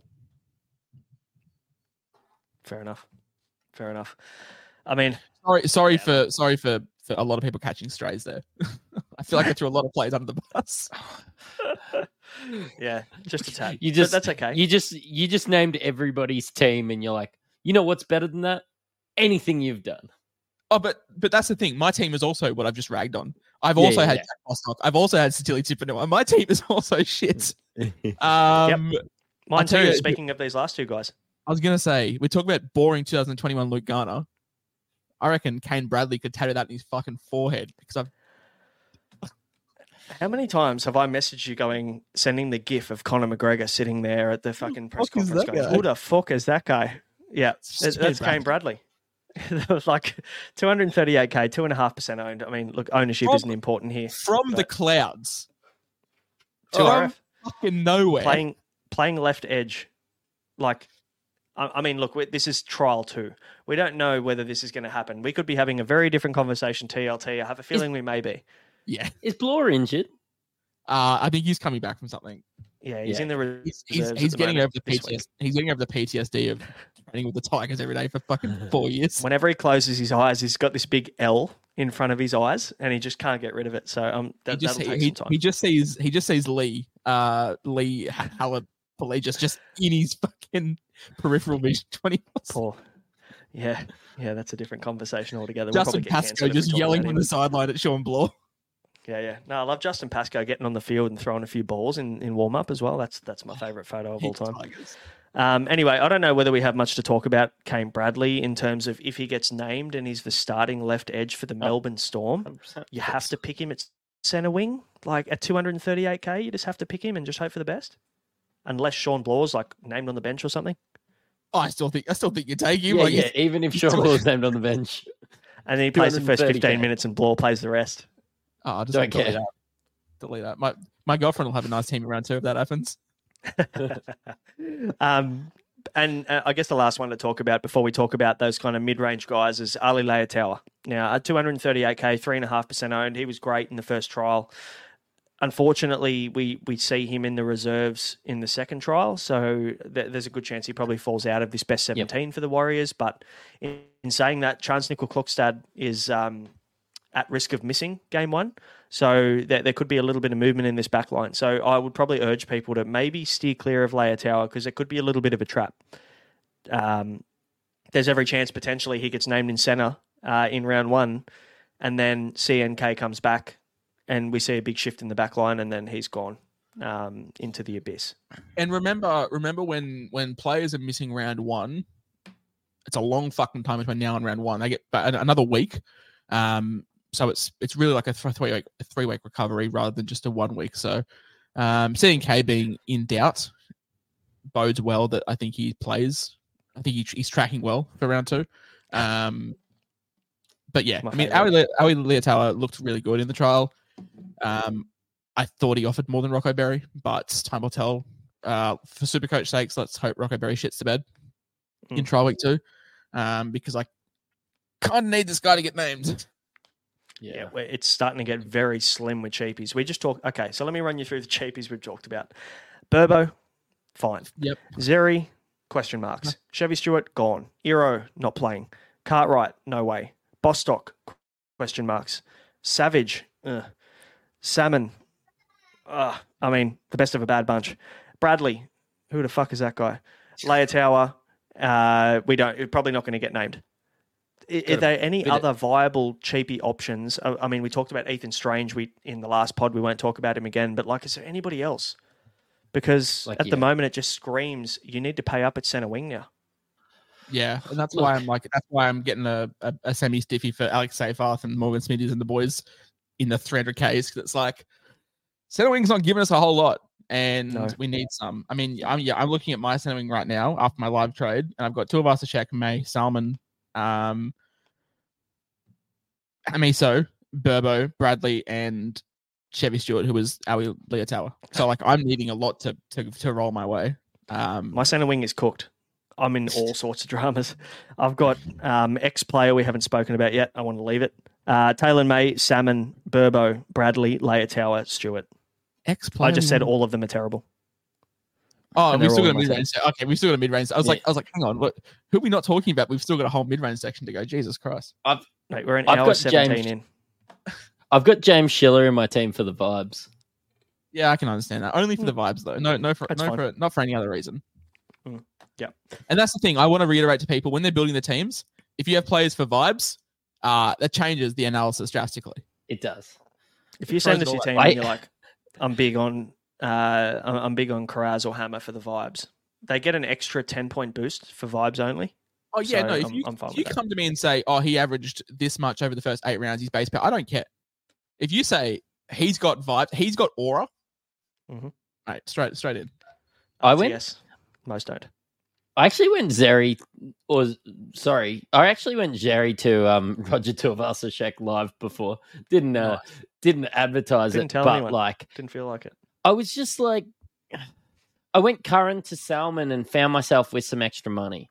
So I was like, Tuivasa-Sheck. Right, we need to clear this up now, because it's going to be a long fucking 27 weeks. Is it salmon or is it salmon? What are we saying? Salmon. So we're saying with I'm no calling L. him salmon. That's how I pronounce it. I don't know. Maybe I'm wrong. Salmon. It's like people that say film, like if they're going to go watch a film. No, because there was a Pakistani opening batsman. He opened the batting for Pakistan. His name was Salman Butt. Yeah, maybe that's how you pronounce it. Who knows? Maybe we need to get Jamin Salmon to reach out. John, you know what? Just John West, the best. I know how to pronounce the Supercoach World Cup hosted by Insight Fantasy. That's pretty easy. Yes, you do. Supercoach, look, I'm sure you've all heard it by now. The Supercoach World Cup, one of my very few good ideas. Basically, if you consider yourself a Supercoach gun, we all know you do, but are you the best? We aren't talking about just NRL. We're talking about all 4 Supercoach sports. Now, for the first time ever, we are going to find out who is the best in the world at Supercoach through the Insight Fantasy Supercoach World Cup. NRL, AFL, BBL, and NBL, a 12-month marathon. Your rank will be counted as a percentage of total points across all 4 sports, and it's just $10 to enter. Next to nothing. And the cash prizes that we're going to be generating are much more than $10. The top 10 players will be all paid out at the end of the NBL season, so basically this time next year. And you ask yourself how to join. I'm getting plenty of DMs about how to join. Simply DM myself, Braino, Matrix, or the Insight Fantasy accounts on all platforms, or hit the Discord. The link will be in the description. Cool, AFL season. I'm feeling pretty good about it. I was going to say, AFL season's here. We're getting a lot of intra-club hit-outs. My Twitter feed is now becoming flustered with AFL news, which doesn't bode well for my Supercoach NRL knowledge.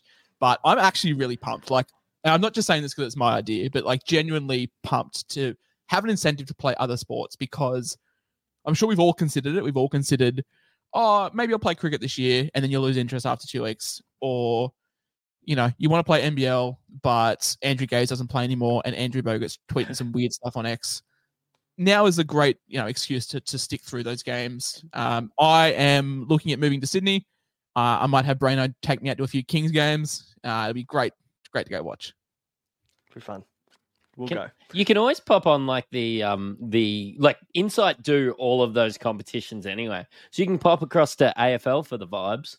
You can come across to NBL for the vibes. You can come across to BBL for the vibes. Who's your one AFL player that you're picking for vibes? Ooh. Jonathan Brown. He doesn't play anymore, mate. 2006. Oh no, Charlie Cameron. Yeah. Okay. All right. Sure. I am for the vibes, or actually, I had Guthrie in my team, but he just pinged a hammy today, so he's gone. He's done. And I've been a converted North Melbourne fan because a few of the boys have just said that I should follow them. LDU? I don't have LDU for the vibes. Yes, I do. I have LDU. I have Colby McKercher as well. Apparently, he's going to be a gun. Yeah. But for the vibes, that's a good question. I wish Nick Nat Nui didn't retire because he's a pure vibes pick. He's a vibes pick. That is true. All right. I'm sure people are sick of our AFL. No, they don't care about AFL. They don't give a shit. The bloke called Darcy. Yeah, Darcy with blonde hair. Let's talk about the mid ranges. The 600k roughly down guys. RTS we've spoken about at length for the vibes. I'd love to have a vibe count for this episode as well. I reckon it'd be in the hundreds. Sorry, can we just reiterate? RTS is actually like a fucking really great pick. Apart from the He's vibes. a great pick. For anyone, I guess if we've converted a few of these new listeners from the beginner podcast, centers don't usually roam, and what we mean by that is playing both sides of the field and playing almost a second fullback. And if you listen to our beginner podcast, you know how big we are on fullbacks. If RTS, shut up. If RTS is swinging both sides, RTS was really good 4 years ago. He went to rugby, and he was really good in a dog shit Warriors team. He's now playing in a really good Warriors team, and we expect him to be great. He's priced at 53. Him not roaming, I expect him to be about a 53. Him roaming could be anywhere upwards of 70, and that's genuine. Yeah, he mentioned in the video, it was like, oh, yeah, we spoke about Joey Manu and the way that he plays for the Roosters, and they felt like I could do that as well, and fuck, like that's exciting. Joey Manu was a must-have probably the last 3 years in Supercoach at different points of the season. Because of that, you know, if Joey Manu just sat on his right centre position and just didn't demand the ball, didn't go looking for it, didn't go darting from dummy half, no one would really care too much. The guy's a great player, but the roaming just takes it to another level. So yeah, I'm 100% on board. I'm going to do everything I can to get him in my team this year. Well, RTS is still 30. Like, I wouldn't be mistaken if he was 34, 35. Yeah. I was going to say, if you asked me to guess his age, I would have said 34 because he's been around 30. Forever. But back in the day when he was coming through the ranks at the Roosters and he was playing on the wing and he had to earn that for a while, then like the guy's a weapon and he's been around for a long time, and I think we definitely need to consider him. But we talked about Hammer a little bit. Is there anything to add on Hammer? 600k, 18% owned. Dolphins draw is kind of the centerpiece of this conversation, I guess. So we kind of mentioned that earlier. So if you want to go back in the episode and have a look at what we spoke about with Hammer, you can do that. We haven't spoken about Jacob Kiraz, and there's a conversation to be had around 605k, 3% owned Jacob Kiraz. I feel like 3% is way too low. Are people a little bit worried about maybe the injury that's been lurking around and the reason why he hasn't been named this weekend, Josh? Thanks for getting me mid-sip. Yeah, I was really keen on Kiraz just based off all the injuries that he had last year.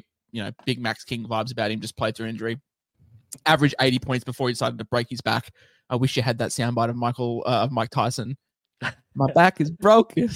Spinal. Yeah, good. But yeah, a little bit concerned that he had a contact bib on in training last week. So probably just not quite there. I would imagine if this was around one game, he'd be playing, but you'd like your players to have a little bit of preseason fitness. Kiraz is not a guy that he's not a middle forward that needs the air in the lungs. He's a guy that can get through work regardless. But you talk about a guy with amazing base stats. Like, I'd love to look at Kiraz through the first 8 weeks because it would have been up there with the best. I'm going to try and stall for time while Brano pulls that up, but you'd like for him to have some preseason. But I'm not put off by it.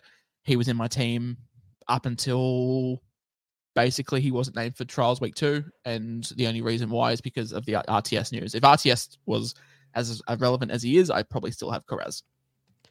So Kiraz base 31 in game 1, pretty ordinary. Then 46, 46, 41, and 40 as a centre wing. That puts you in. So if we look at the last year's base stats alone, Dane Gagai averaged 40. And then we're looking at, that's it.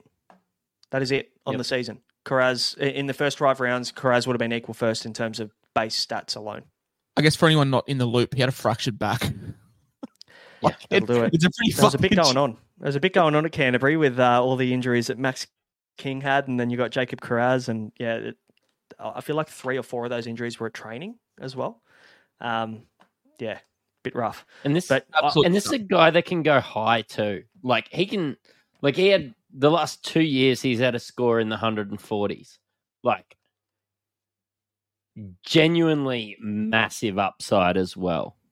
Yep. And when we look at the...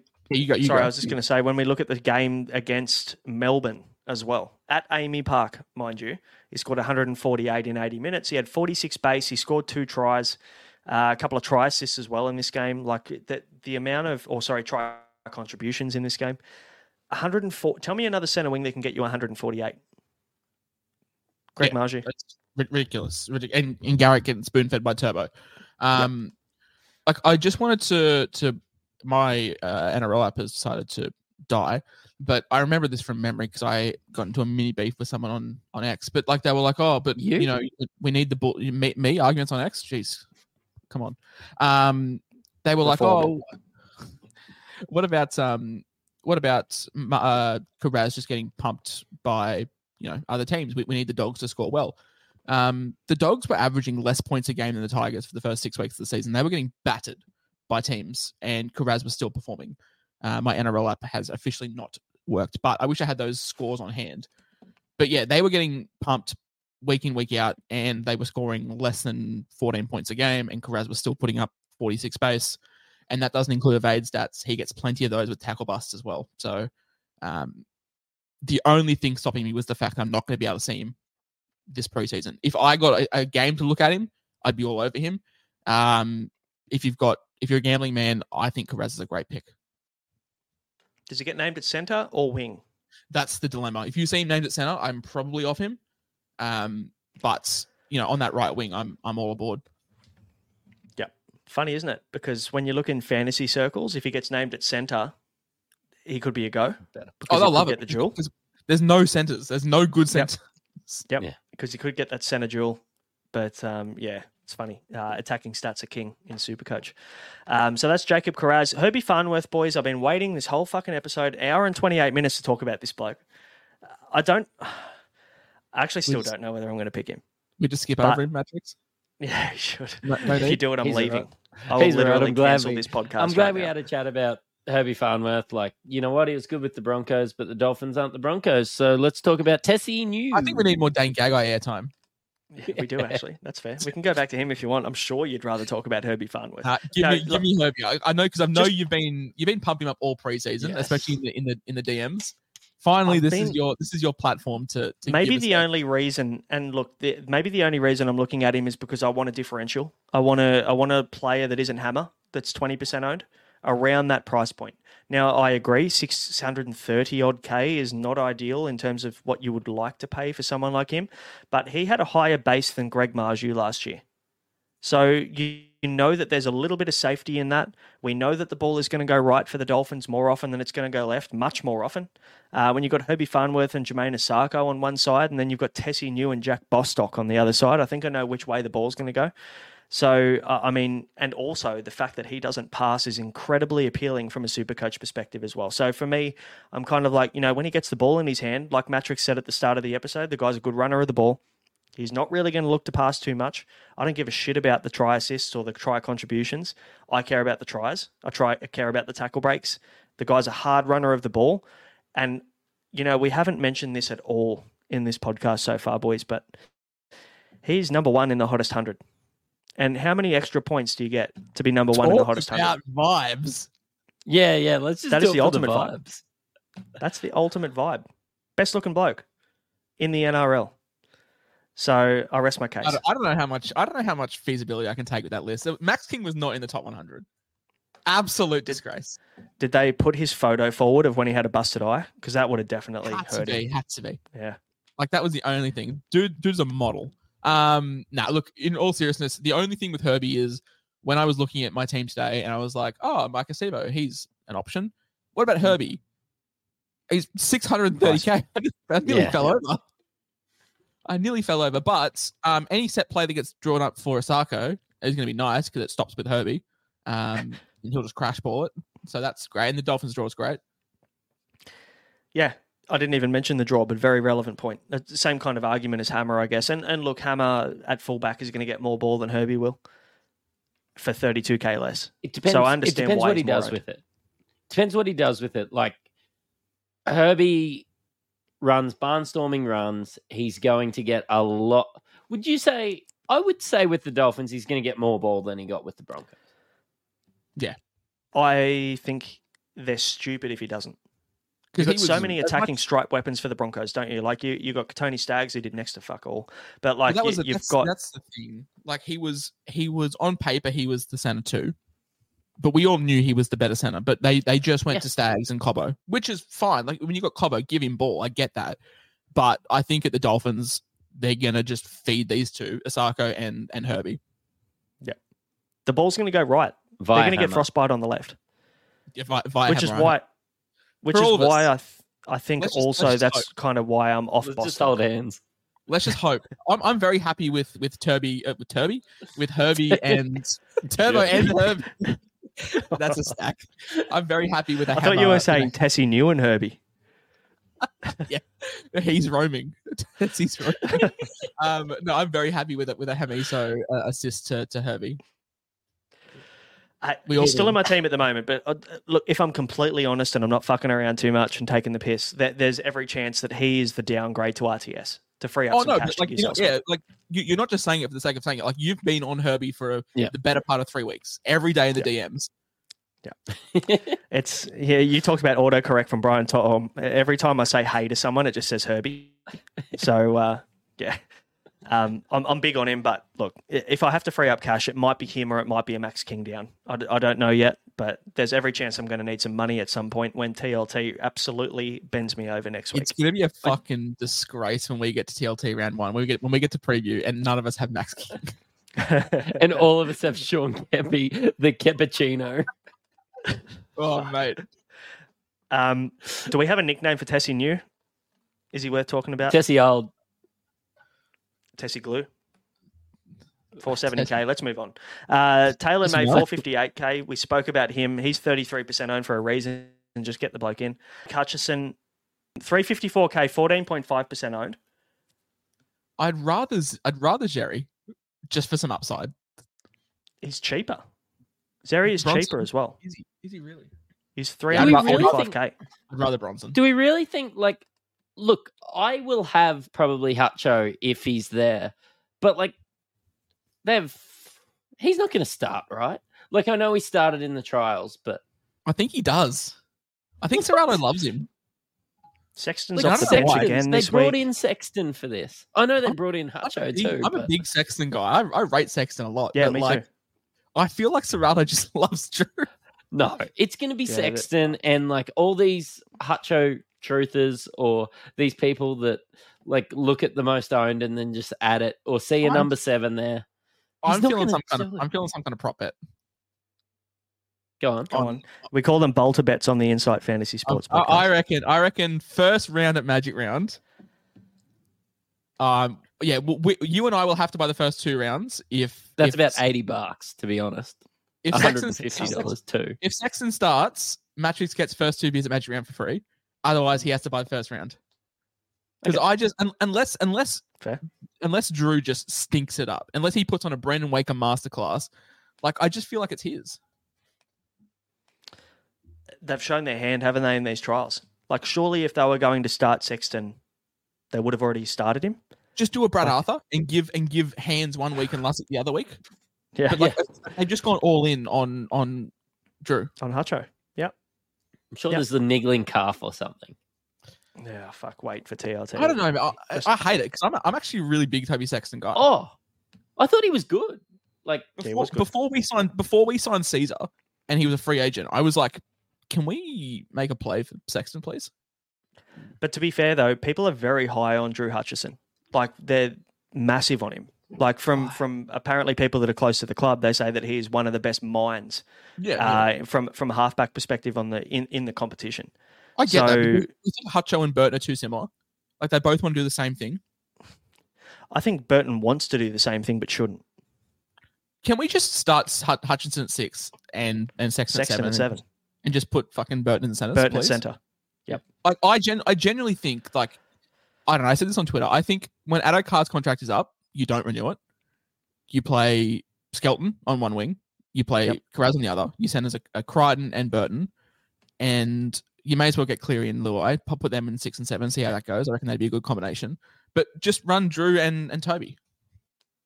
Don't hate it. Don't hate it at all. And if you're dead set on having Adokar in the team, then have Burton, Zeri, have Karaz and Adokar, and then you put Crichton at 1. Plenty to talk about there with the Dogs. No one knows. And we don't either. That's why they're we'll such find a out good next week. Supercoach team, because there's like so many 300k options. There's some 200k options. There's a lot of moving parts. Do we love the Dogs because we're talking about Supercoach? Like, we don't love the Dogs. We would much rather be talking about, all these Panthers players and all these Warriors players, but we're picking out a few because the Dogs are bad. Like, I'd much rather talk about anyone else than Drew Hutchison. So can we fucking move on? Yeah. Let me ask you this one question. If you're in draft, how many Bulldogs are you playing in the top? Are you taking in the top 5-6 picks? I'm not the person to ask. None. I didn't take any. None. Like, why would you bother taking anybody from the Bulldogs in the first 5 rounds? I didn't take anybody in the top 14 rounds. I think I have a pretty good draft team in the Magic Sponge Patreon League, which was a 10-man. Let me quickly work out how many dogs I've got. I have not many because I picked up the wrong league. This is great audio content. All right, we're finally back into the right league. I have 0 Bulldogs players in my team, so that answers your question. There you go. And Matrix had 0 Bulldogs players in his team, so that's the question answered. We're looking at them for Classic only, purely because they're cheap, and that's it. But that is the only reason. I did trade away Payne Haas in a dynasty, and I acquired Max King. So, hey, I like that. Take that. Yeah. We're on the Max King train. Absolutely. Yeah. Before we take on these questions from the Insight Unlimited members in the Discord, we've got to give a shout out to Ryan from Astute Newstead. So for those of you out there that have rates that are higher than 6.2%, maybe you want to buy a home. Maybe you've got an existing home you want to refinance. You can reach out to Ryan at Astute Newstead for an obligation and cost-free inquiry. It won't cost you a thing. He's going to go through all your stuff. He'll give you basically the best recommendation to help you either save some money or find your next or forever home. So you can go to his link tree. It's the link is Hammond's Home Finance, and you can use the code INSIGHT when you fill out one of the forms on there, and he will get in touch with you and look after you, and it won't cost you a thing. So hit up Ryan. I can personally vouch for Ryan as well. I'm going through the same process with him right now, and he's been an absolute treat to work with. So speaking of the great man, throw it out there. Would you rather, this comes from one Ryan Hammond. Would you rather Asako and 200k center wing on field or May and Munro? Well, Munro is going to be out. So what other options can we give our great Tass? Our friend? So Munro how much was Munro? 380? Yeah.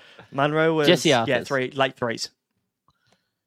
So I would rather a salmon. I'd rather Zeri. I would assume Burbo's in there. But I'm not keen. Obviously, we poo-pooed Asako all night, so we can't go that. The answer is May and somebody around that price. That's the answer. So you're not putting a 200k center wing on field unless it's Burbo, and then Taylor and May is a must. And but then what if someone it's around. Marju?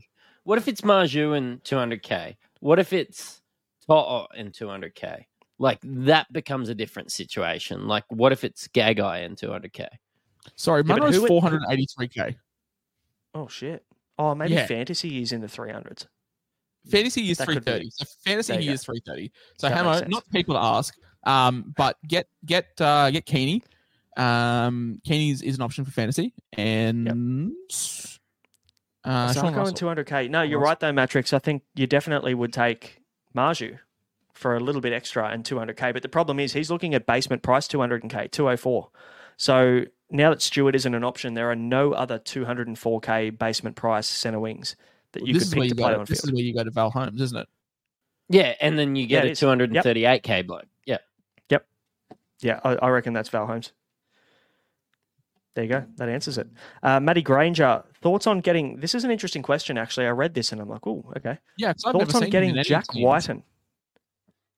Thoughts on getting Jack Whiten and starting with him to save a trade and use him as a loop in round 1. Now, obviously, when he comes into the team, there's going to be plenty of ball going down the left with Cody Walker and AJ and Keon Kalamatangi on the left-hand side. So is there any love metrics for Whiten? Would you use a trade or use a starting player in your squad for a guy who's not going to play purely for the loop? No. I mean, like, I've got people that I have that are on buys in week 1, but I'm not bringing them into my team for the loop. I'm bringing them into my team because I see them in my team in 6 weeks' time. If you feel that way about Whiten, great. I don't feel that way about Whiten. Not just yet. I think there'll be some teething issues. I think that he'll come in and could be an option in 8 or 9 rounds once they work it out. But don't you think Whiten's going to be somebody that they need to work into the team? He's not going to be instantly a gun whisperer. The draw's putrid. It's Manly, which is great, but he's not playing for that. And then it's the Broncos, the Roosters, Bulldogs, Warriors, and the Sharks, and then a bye, and then Melbourne into the Panthers. Not great. Doesn't get much worse. No. I do like the round 10 pickup.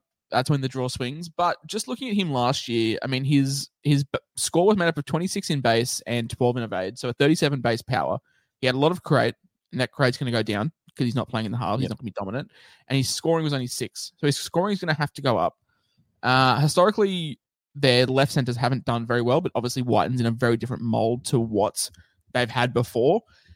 He's priced at a 52. I think if you're looking at Whiten, that round 10 is the time to pick him up. When the combinations click, the draw improves, and you get an idea of what he's going to look like. But I'm just looking at a 37 base power with a 52 average, and you're having to expect that scoring to jump from a 6 to, say, a 20, which is nearly 1 or 2 attacking returns a game, which for the first 7-8 rounds, I just don't think it's possible with their draw. Yep. So let's move on to Dan Eckert's question. What is most important to look at when you're picking a center wing? Does a dual position play a role? Are we looking at base stats? Are we looking at attacking upside? How do you approach center wing metrics? I've got an opinion when it comes to dual position. If there's 2 people that are the same price that I have the same opinion, I take the dual position. I don't actively look out for dual position players for the sake of a dual position players. It becomes very handy around Origin. It becomes very handy at certain times throughout the year. But I don't add a dual position player because they're a dual position player. If I'm looking at Burbo and Bostock, then maybe I add Burbo because he's dual position player and he's 40k cheaper. But that's only because I can't make my mind up and, there's a few factors that swing it that way. It's not because he's a dual position player. Do you have any thoughts on this, Josh? So for me this year, I'm taking center wing differently. In previous years, I've always been an advocate for as cheap as possible. But with what on the surface appears to be as little options as possible in terms of cheapies, I'm looking for consistency. So I'm never looking at starting with like an AJ. AJ is a great guy to have mid-year when your team is deep enough for you to bench him. I'm not looking at benching a guy that is 650k in round 2 because they have a bad draw. It's just not something I'm keen to do. So all my center wings I'm paying up for, I'm very happy to start. But towards the middle portions of the year, we attack matchups a little bit more favorably.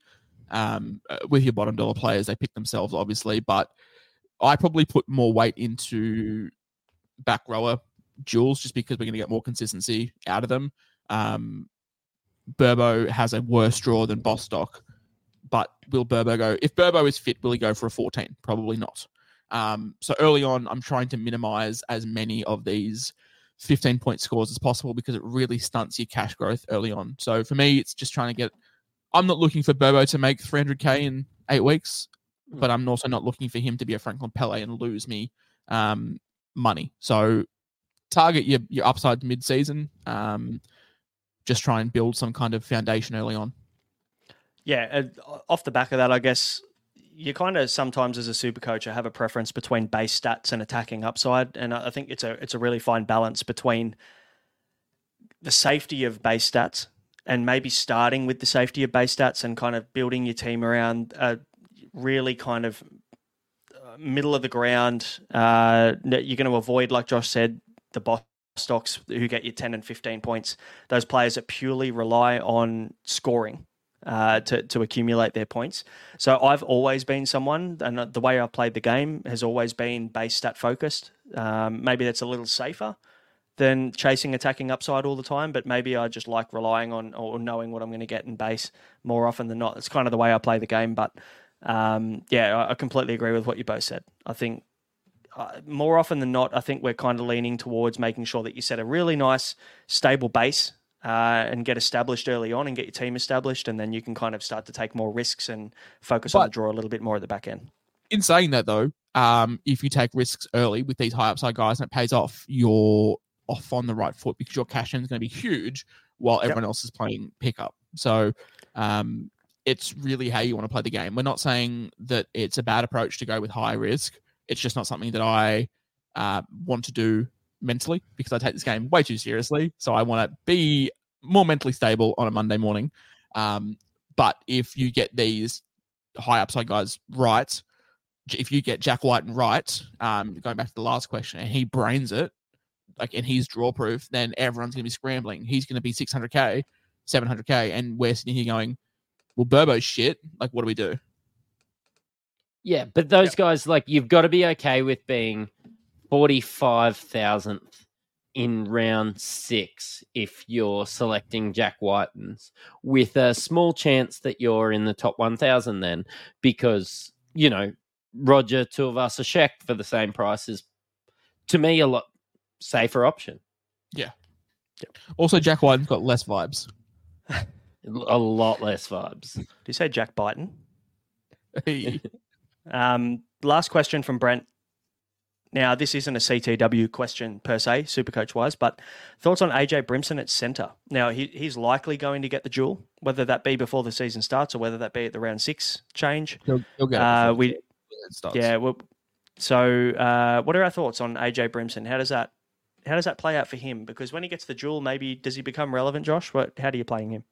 Well, he's also got vibes. Big vibes guy. Not quite Herbie levels of Hot 100, but he was definitely there. The question then becomes, does he roam? And that's what we talk about with these centers, with these fullback / centers. There's going to be a lot of pressure on Keeney's shoulders early on.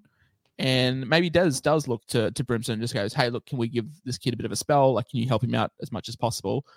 How much is he off the top of your head? Do we have his 587? Okay, so he's RTS. He's just a slightly more expensive RTS with a better draw. I still go RTS. I still go RTS too, but I can if you're in the Matrix, and if you're in the Braino camp of being like, I'd love to get Hammer, but I want to just be a little bit different. I think AJ's going to be great. Really high on him in draft, because a lot of people in draft, especially, a lot of people are taking a fullback and then just forgetting that he's going to be center wing. Yeah. I think draft is value because he's going to get that duel. So I think that could help. I think I took him in the 5th or 6th round in draft. And everyone was like, because people don't realize, they're like, oh, why'd you take AJ so high when you have Tedesco? And you're like, you're a moron. He's going to get duel. And they're like, where's he playing? Yeah. I think with the fact that Jaden Campbell's out, I think that bodes really well for AJ. Because I do think Des Hasler will rely on him a little bit more just to help out Kenny a little bit more. Yeah, that probably answers Brent's question. He had another question, targeting the high work rate guys or the players that don't do as much but play for top tier scoring teams. We just answered that. We just answered the question, so that's good. We've covered that. But that brings us to the end of the questions and an hour and 50 minutes into the centre wing pod, because there's so much to talk about and we love to dribble a fair amount of shit, don't we, Matrix? Look, we do. Not my record with beers, but I had an enjoyable time with you guys. It's good fun. We enjoyed it. And we've missed plenty of players. If we spoke about everyone, this podcast would be a Hello Sports 7-hour preview special. It would be a lot. And my partner's backside is in the camera there, so I'm just going to cover that up. I was having a if we just talked about everyone, then we'd be here for years and years and years. No. I think you guys are smart enough to work out who we like and who we don't like. Pods with upside are great. Jack Whiten, not so great. And if you have any questions about a player, pop in the comments and let us know who we missed. I mean, I'm sure we've missed players that you've got in your team, so ask. ask in the comments, let us know, or even hop in the Discord and ask us in there, because there's plenty of free content in there and an awesome community that you can join that you can chat Supercoach with all year round now that the World Cup's on. Join the World Cup. You can do all those things as well. Hit subscribe and like. We would appreciate that. But our lives are coming up. Our weekly live will be on Tuesday night every single week when TLT drops for the first time. And I can tell you what, there's going to be a fair bit to talk about when that drops. We've got in a sock. We're going to be talking about hot and cold players. We're going to actually play a few games on the podcast this year, which is going to be cool. We're going to do Guess the NRL player. Josh, do you want to explain a few of these games? Because most of them are your idea. We're pretty boring. Yeah, pretty simple. I mean, guess the NRL player. I'll have a player in mind. Your matrix will be like, does he play for a Queensland team? And I'll go, yes. It's like almost like guess who. It's just yes or no questions. We'll rotate each week. I'll have a player. Matrix will have a player. Brandon will have a player. We'll do some trivia. What centre wing had the highest base stats from round one? Stuff like that. And you guys can play at home too. Brano and I will also be at the Star for the non-Las Vegas season launch party hosted by Daily Telegraph. Matrix will be there in spirits. So for any of you guys that are there, come say hello to us. We're not on the expert panel, unfortunately. But yeah, it's going to be a good time. Really, really keen for the season. And I guess for anyone, I'll be a bit of a shameless plug. I've paired up with a radio station this year to do a Supercoach / fantasy podcast. It's called the Super Fantasy Coach Podcast. Very original. That will be dropping in the next couple of days. We'll be recording that once a week, going over all the relevant Supercoach and fantasy topics as well. This is my passion project, Insight Fantasy Sports. My goal this year was to help these guys out as much as possible. I'm just doing this on the side, but I'd appreciate your support on that as well. That's sort of got everything I've got to plug. We'll do a betting segment as well during the week. Obviously, we're not promoting anything, but I think it'll cost us $10 a week. We'll give 3 selections each. We'll track the multi, and that'll just pay for beers at the end of the season. That's it. Have I missed anything? Trip. No, that's it. And whenever we get an end of season trip from all the winnings from the Punters Club, we'll have to let everybody know where we are so that we can have a few beers with the viewers. I mean, Matrix has got some hookups with the Broncos boys. Maybe we can get Billy Walton on a boat. We've seen Matrix hang out with him in the off season. He knows a few blokes, doesn't he? Yeah, maybe we can get in the dressing room one day. Hey, I know that you know Herbie Farnworth as well, so just pass on my love and tell him I'm picking him this year and that he needs to do really well. And he's dead to me now. I mean, Max King is well aware of the preseason hype, so I'm very fortunate that Max is very receptive to a few of my DMs. So he understands the weight on his shoulders this year for Supercoach, and hopefully, I'm not going to name names, but I've got a few NRL players that do ask for advice. So Supercoach in the NRL is way more prevalent than you think it is. Does Max King know that you dumped him out of your team? I haven't. We haven't brought. I'm going to tell him. Our new sponsor, Swish, is going to send you a message. Oh, mate. Yeah, guys, we're approaching 2-hour territory, so that'll do. Thanks for watching and tolerating us this whole time. It's just us three had talking. fun. Everyone else has stopped listening. Yeah, they're done by now. But no, thanks if you made it this far. Full credit to you. You've done actually really well. But hopefully it sets up your center wing. We'll be back for TLT, or the Sunday wrap will be the next pod that comes out where we talk about all the trials and the results there.